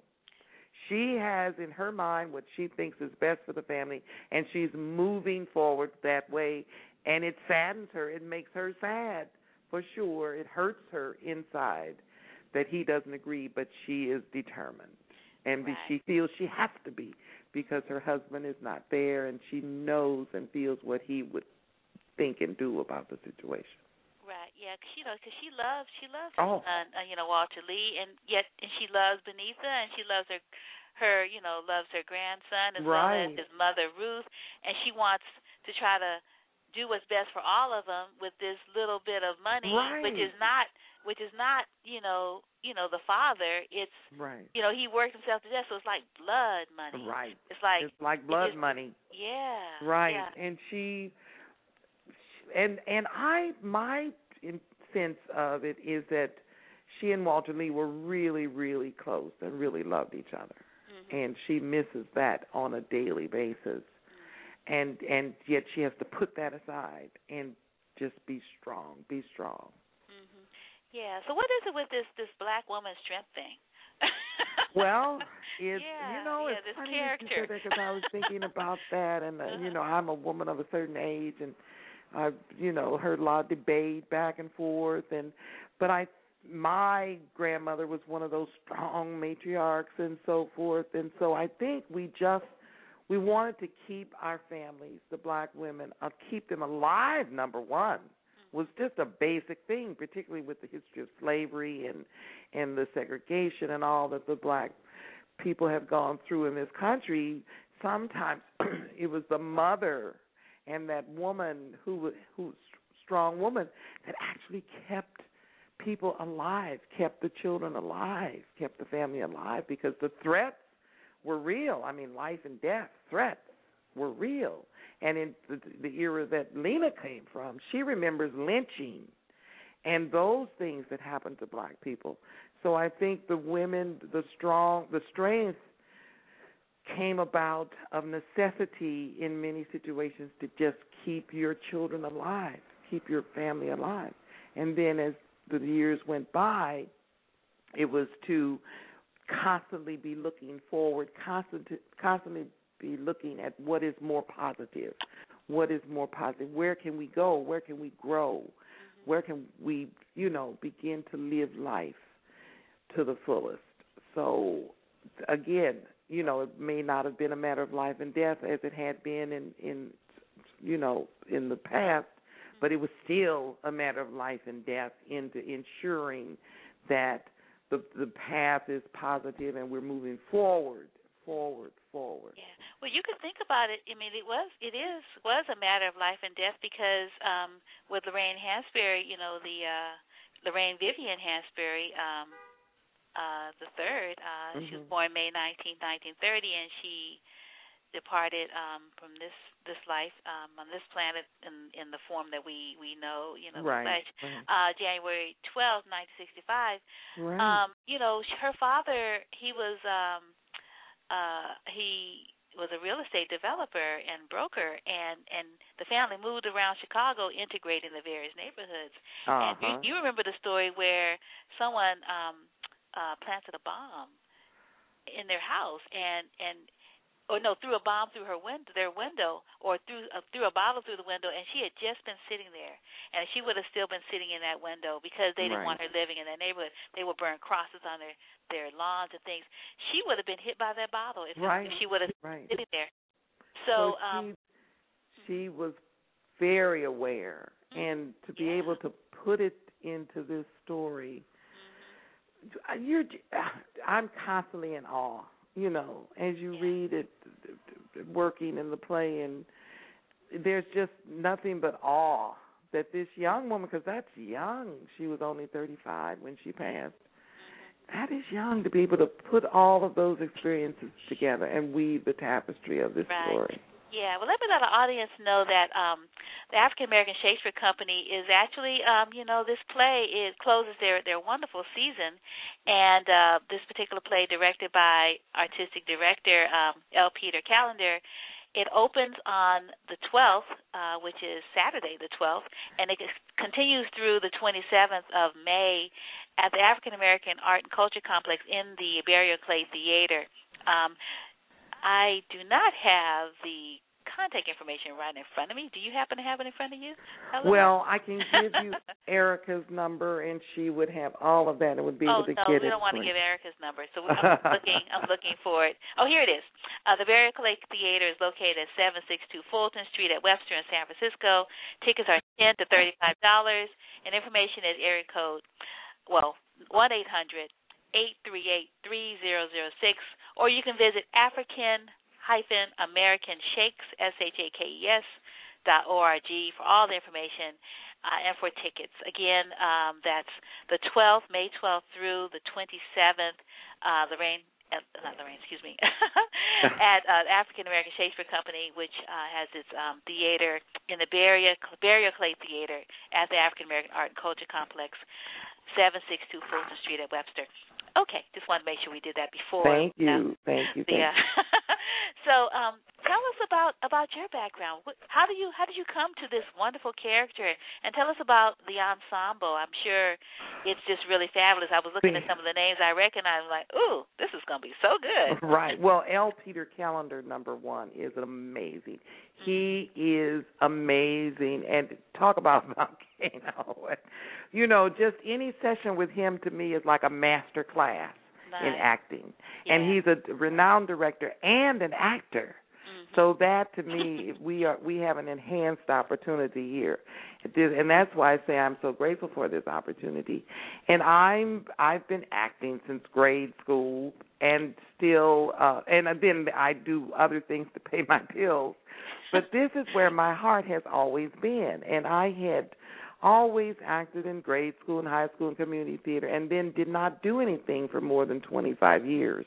Oh, wow. And I was raising my family and building a career and so forth, and then went back about 5 years ago and started taking classes again and acting and auditioning, and started actually acting in productions again in the African American Shakespeare Company. I've been in 3 productions there. Okay. And so which one? I was in Cinderella. I was Grandma in Cinderella. Okay. You were great. And I did that twice, and then I was Cleante in Tartuffe, their production of Tartuffe. And then I was Dr. Pinch in Comedy of Errors. Okay.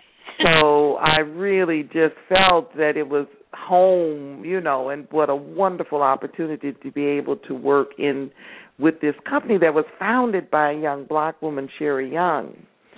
And so to be able to be in this production of Raisin in the Sun is like awesome to me. I'm just awed. And the cast, Wanda, it's sometimes I'm sitting watching in rehearsal and my mouth is literally open. My mouth just falls open at the level of talent that L. Peter has arrayed here. It's just amazing. It's just amazing. It's like Lorraine herself could not have done any better with putting together this group of people to do this play that L. Peter has done, the way he's done this. And it's just, I just feel it's a wonderful opportunity. Right, yeah. Well, let's mention some of the cast, just in case we have some listeners that might know them. We've got Kagan Weathington. He plays George Merkinson, and then we've got, I think, George. Is George the representative for the association that is trying That's to Mr. Linder. Linder, okay. I think his name is Carl Linder. Carl Linder. Okay, so is George one of Walter's friends? George is Benita's boyfriend, one of the young men that she goes out with. Oh, okay, all right, yeah. And then the other one is Joseph Asagai, right, played by Eric Banks. Right. He is the young African man who is in love with Benita. Right, yeah. And then we've got Ruth Younger is played by Leontine Mbele Mbung. Right. Yeah. And then we've got Carl Linder, who we mentioned. He is the person who's with the tennis association. And that's Lance Huntley. Right. Yeah. And that's because one of the things that your character has a balance is, okay, we've got these dreams and we don't want anything to explode. So how do we balance this out? We only have a finite, amount of money, and and nothing this big of a sum is coming.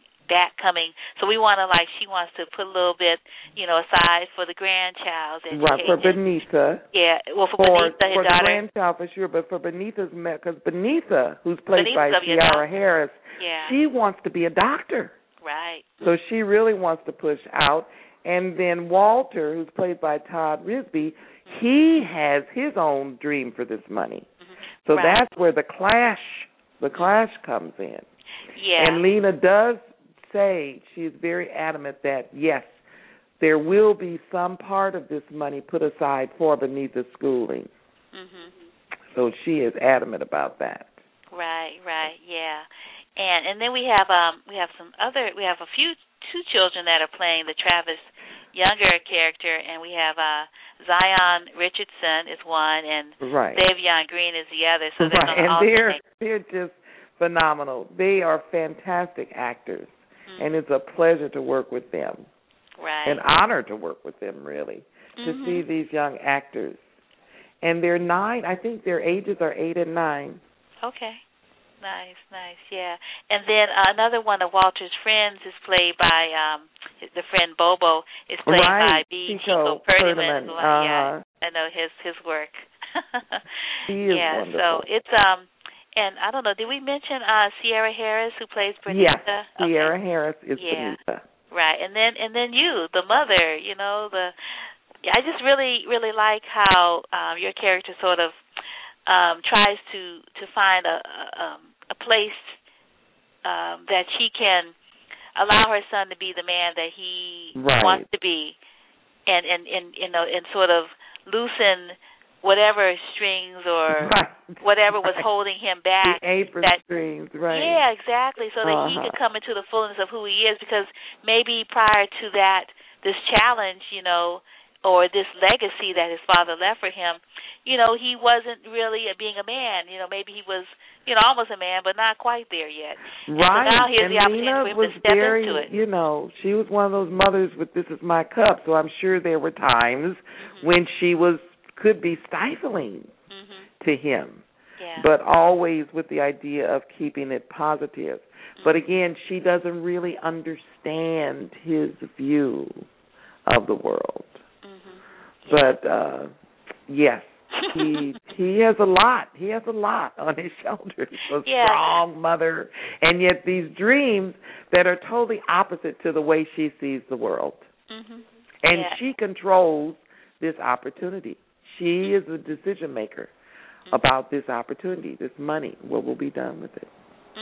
Yeah, but she's that's kind of universal. The families, I think that's part of the appeal, that a lot of people in families can relate to that. Whatever pathway they're on, they can relate to those family themes, the love, the closeness, and yet the tension and the lack of understanding that can be there at the same time in a family. So it's very much a family story. Yeah, and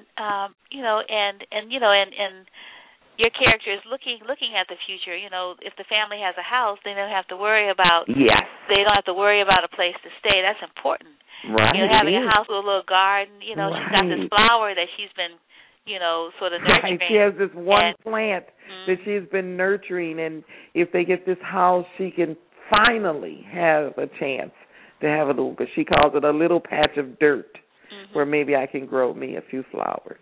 Right, yeah. And, you know, they're on the south side, and they're looking, you know, not that they don't want to live on the south side, but there's more, you know, they can't find what they want there. They want a better community, a better neighborhood, and so if that means they have to move across town, then so be it. And she found this nice house that they can afford, and then what happens with that? You know, it's like the neighborhood, you know, in the guise of their representative says, no, we don't want you to live here. Right. We'll pay you more money to not live here than you would have if you moved in. Right. And then that's another dilemma. Right. And it seems like they're paying them to say, they're not worth living. As Lena says, not worth being on the earth. Right, and then she just cannot. She will not, you know. It's just something that is impossible for her to do. Yeah, because she's got that memory. You know, the Sankofa. You know, she doesn't have to turn her head back too far to be able to see enslavement and to see Jim Crow. Absolutely. And they're living in a time of segregation, even though quote they're in the north, like not really the north south. Absolutely. Yeah. So what are some of your favorite scenes? In the play. Well, certainly the scene where, as she says, Walter comes into his manhood, and that scene is thrilling. It's thrilling. It gives me chills.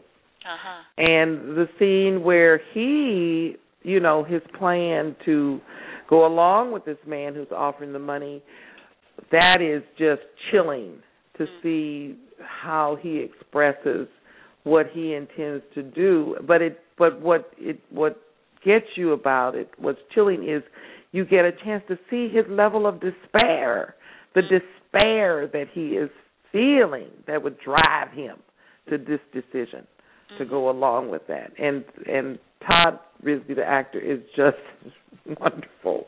And that scene just chills me. It just, it just frightens me. But there's that glorious scene where, he sees the world and sees it there and realizes in a moment when he sees his son, the next generation, that he cannot do that. He just can't do that. And when he says that, and that is just, I think, there are moments where we're overcome as cast members. And that's certainly one of them for me. Yeah, wow. I was thinking, as you were saying that, the themes of trust and forgiveness are also, quite visible in the interactions between your character, Lena, and her son, Walter Lee. Right. And between Walter Lee and Ruth. And Walter Lee and Benitha.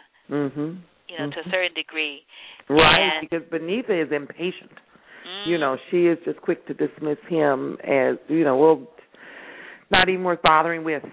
And then when she realizes, and feels her love for him and her pride in him when he makes the decision that he's not going to go down this devastating path. That is really that's one of the high points of the story, I think. Yeah. When Benitha, as young as she is, realizes how much she loves him, and then where he is and how positive that is. And there's a glow,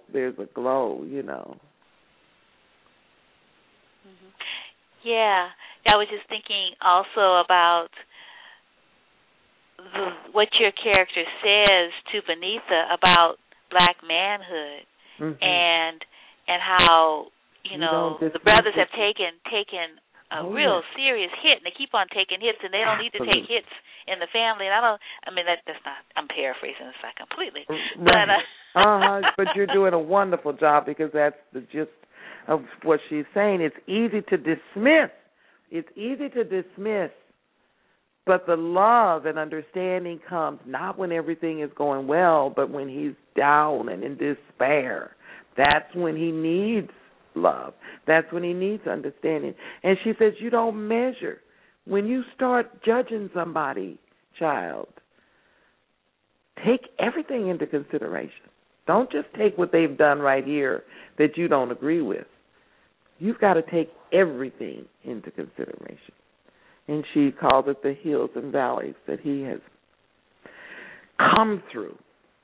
And that she's giving Benita that wisdom. I know it would be easy for you to dismiss him, but you can't do that. If you're going to measure him and judge him, start at the beginning. Start understanding what he's been through to make him feel and do what he's doing now. And Benita realizes that, and she understands that. And that's a wonderful, wonderful moment. It really is. Yeah. It's a really, really beautiful story, and the reason why it's performed all around the world. It's been translated to so many different languages. It's just amazing, because it's about a family, right? And everybody's got a family, right? And you don't have to be in Chicago. You don't have to be in San Francisco. Right here. But it's like it's a family, and it's looking at sort of what was the sacrifice? What was the great sacrifice in our lives so that we could be here together right now in this moment, trying to figure out how do we cash in on this legacy in a way that furthers the vision of the one who sacrificed their life for this. Right. It wasn't easy for, Walter Lee Sr. to get up every day and go to work. It was like, it didn't sound really pleasant. He died from a heart attack. I think his heart just stopped because it was just so, it just was, just took so much out of him. Right. His family wasn't enough. It wasn't to be able to offset this battle that he was waging every day on the work, in the workplace. Right. Mm-hmm. Yeah, and you think about that today. Gosh, the few people that have positions, right? Right, exactly. And you mentioned that you got a day job yourself, right? So you can't feed yourself with what you love, with your Absolutely. passion. So it's like, okay, so how do I save enough of myself to be able to do what I love? Right, exactly. And to be present with those that I love. How do I shake off the world so that I can be here with you, my beloved family, my beloved children, my sisters and my brothers and my mother and my friends, and then get what you need there to be able to go out again, because it's really, it's not getting any easier outside. No. And it takes a lot, and you have to have that core. You preserve that core, that nurturing core of the family. Yeah. Family is really important. People don't seem to value it as much as it's been valued before. Is that why African American Shakespeare Company is doing Raising the Sun? Because the whole idea of honoring and lifting up the black family? Honoring and lifting and preserving and understanding the strength of the foundation which buoys you to go forward. We have a strong foundation. And I think this presentation will refresh that. Refresh that understanding of the black foundation and the family foundation, whatever pathway you're on. Right. Yeah. So have you had your school time performance yet? Because I know you all do something every yes, we season. did. We had it day before yesterday, and it was super. wonderful.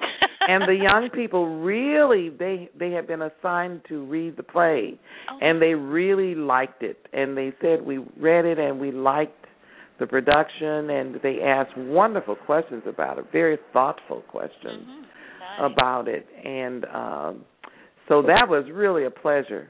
That was a joy to have them be there. and to feel their, their response to it. Yeah. How old were the children? I think they were middle school, maybe a little older. Okay. Some middle school and maybe freshmen in high school. Okay. Oh, nice range. And I was just thinking how interesting it is that there are two Lorraine Hansberry plays being produced and performed in San Francisco at the same time.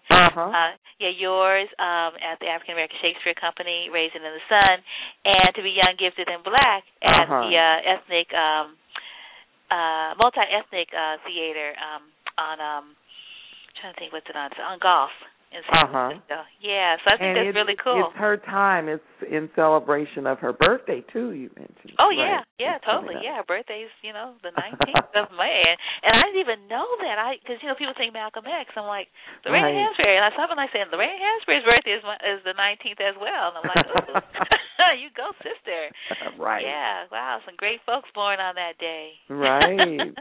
Yeah, well, thank you so much. Well, thank you. Thank you. Really lovely. It was our pleasure. Yeah, and looking forward to seeing you. I'm going away for Mother's Day weekend, so I won't be around for opening night on the 12th when the play opens, but I definitely will catch it the following week. Wonderful. And looking forward to seeing what you all do with one of my favorite works. I remember going to a symposium. Dr.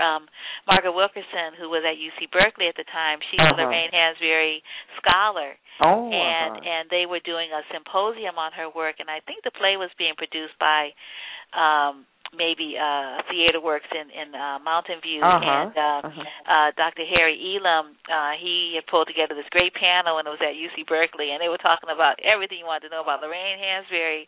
And, of course, they talked about this seminal piece, Right. The Sun, because, she's so well known for this. But she's done, quite a few plays. Right, for sure. And after she passed, her, the executors of her estate, thank you, have done a really good job in keeping her work alive and allowing people to have access to it. And then, having the Lorraine Hansberry Theater, in San Francisco, every time we think the theater, we call her name. Right. Isn't that cool? Yeah, it's really cool. Yeah, and they're closing their season with another wonderful writer, Pearl Cleage. Her work, Blues for an Alabama Sky. Did you get a chance to get over there? Or have you been in rehearsals the whole time? I've been in rehearsals pretty much. Yeah. So I also wanted to give you an opportunity to give a shout out to your mom. And are you a mother yourself? Yes, I am, for sure. Okay, nice. So you can give a shout out to your mom and your great grand, and then also a shout out to yourself, for being a wonderful mother. Well, to happy Mother's Day to all mothers, and it's a special day, and enjoy the specialness of the day. It's our day, so I'm looking forward to it. Yeah. Do you want to tell us your mother's name and maybe reflect on any lessons that that she mother was gave Helen. You? Oh, for My real? mother was Helen, who passed away when I was an infant. And I was raised by a grandmother, Eleanor. My grandmother raised me. And you're named after her. And I'm named after her. And my dad and his mom, my grandmother Eleanor, raised my sister and I. And so I honor my mother, and I also honor my grandmother on that day. And my grandmother has passed away. She passed away in 1970. Okay, yeah. So, and then I'm a mother. I have one son. And so I just enjoy Mother's Day. And I love the specialness of it. I love to see that day highlighted and the mothers highlighted. So best wishes to all mothers. Yeah, thank you, and happy Mother's Day to you. And I was wondering, in closing, again, I think we've been in closing for a minute, but does when you sort of take on this role of Lena Younger, are you pulling on your relationship with your son? Oh, absolutely. And my relationship with my grandmother. Okay. And how she was, So those are the two themes that just stay with me during this process. My grandmother, and of course my son. Mm-hmm. Yeah. So what values or what lessons of your grandmother's do you carry with you now that you tap into often? Well, she her strength and how she went through a lot of things, and as I say, I'm a woman of a certain age, as they say, and I've gone through life and lived some things that were wonderful and some things that were not so wonderful. My husband went through a long illness, gravely ill for a long time, and so I remember how my grandmother was always there and came through, and I remember some of the things that she had to endure. And so it's her strength that comes to me. And also her, and the beneath the character makes me chuckle sometimes because my grandmother used to say that I was the sassiest child she ever raised. How many did she raise? And she raised 8. Oh, wow, okay. And she said, "You're the sassiest child I ever raised." And then when she was dying, she said to me, "You know, baby, I loved you better than any of them." She said, "You were most like me than any of them." So that made me know that the tension that we had, because we did have some knockdown, drag-out bouts of tension, me and my grandmother. Mm-hmm. But that just meant so much to me that she said that to me. And so when I see beneath her, and she's sassy and she knows her own mind and she, I just have to chuckle because it brings back some of those memories. Where I was going to, no, see, Gran, you don't understand. This is the way, And I say to myself, so that's how I was. Yeah, nice. Oh, that's great. Wow. Well, have a wonderful opening night. Thank you. Saturday, May 12th, and have a wonderful Mother's Day weekend. It's great to be opening up a new show, and you have a performance on Mother's Day, so that's going to be really special. Right, it is. Yeah, matinee performance. Is it at 2 or 3? It's at 3. 3 o'clock, yeah. Same location. Same location. 762 Fulton in the Burial Clay Theater. Right. Right. Well, cool. Well, you take good care, and looking forward to seeing you the week after this. Okay. All right. And thank you, Wanda. Oh, you're welcome. It's been really, really, really special talking to you this morning. Thank you. All right. Peace and blessings. Bye. Well, we are speaking to Miss Eleanor Jacobs, who is performing the role of Lena Younger in the African American Shakespeare Company's production of Raisin in the Sun by Lorraine Hansberry. And we are going to close out with another one of these Sweet Honey in the Rock tunes. Let's see, which one haven't I played? I think I played them all, so I think we're going to play Motherless Child. Oh, no, actually, I think I'll play Battered Earth. I'm not sure what that one sounds like, but it sounds pretty apropos because, we have our Mother Earth to thank for sustaining our lives. So let's listen to this one. And it's from, as I mentioned, Sweet Honey in the Rock's 25th anniversary release. If the earth could fly away, could you see her flying straight through space and time, leaving all humankind behind? If she could fly away, if she could fly away, so far away. If the earth could run away, could you see her gathering all the trees and plants, all the animals, all the birds and fowl, every creeping thing? They have never been her foe, never harmed her blessed soul. If she could run away, if she could run away, so far away, then she'd be running for her life, or she'd be running for her life, running for her life. Well, she'd be running for her life, for life, running for her blessed life. If the earth got up and walk away, could you see her cause and fall?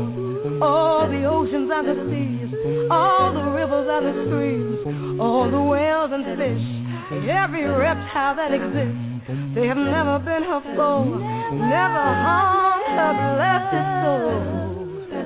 If she could walk away, if she could walk away, so far away, then she'd be running for her life. Oh, she'd be running for her life, running for her blessed life. Oh, she'd be running for her life. Oh, she'd be running for her life, running for her blessed life.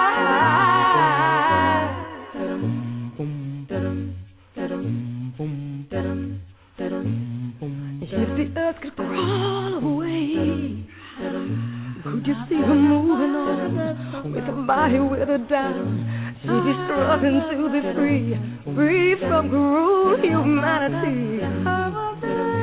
She could fall away, if she could get away, so far away, then she'd be struggling for her life. Oh, she'd be struggling for her life, struggling for her blessed life. Oh, she'd be running for her life. Oh, she'd be running for her life, running for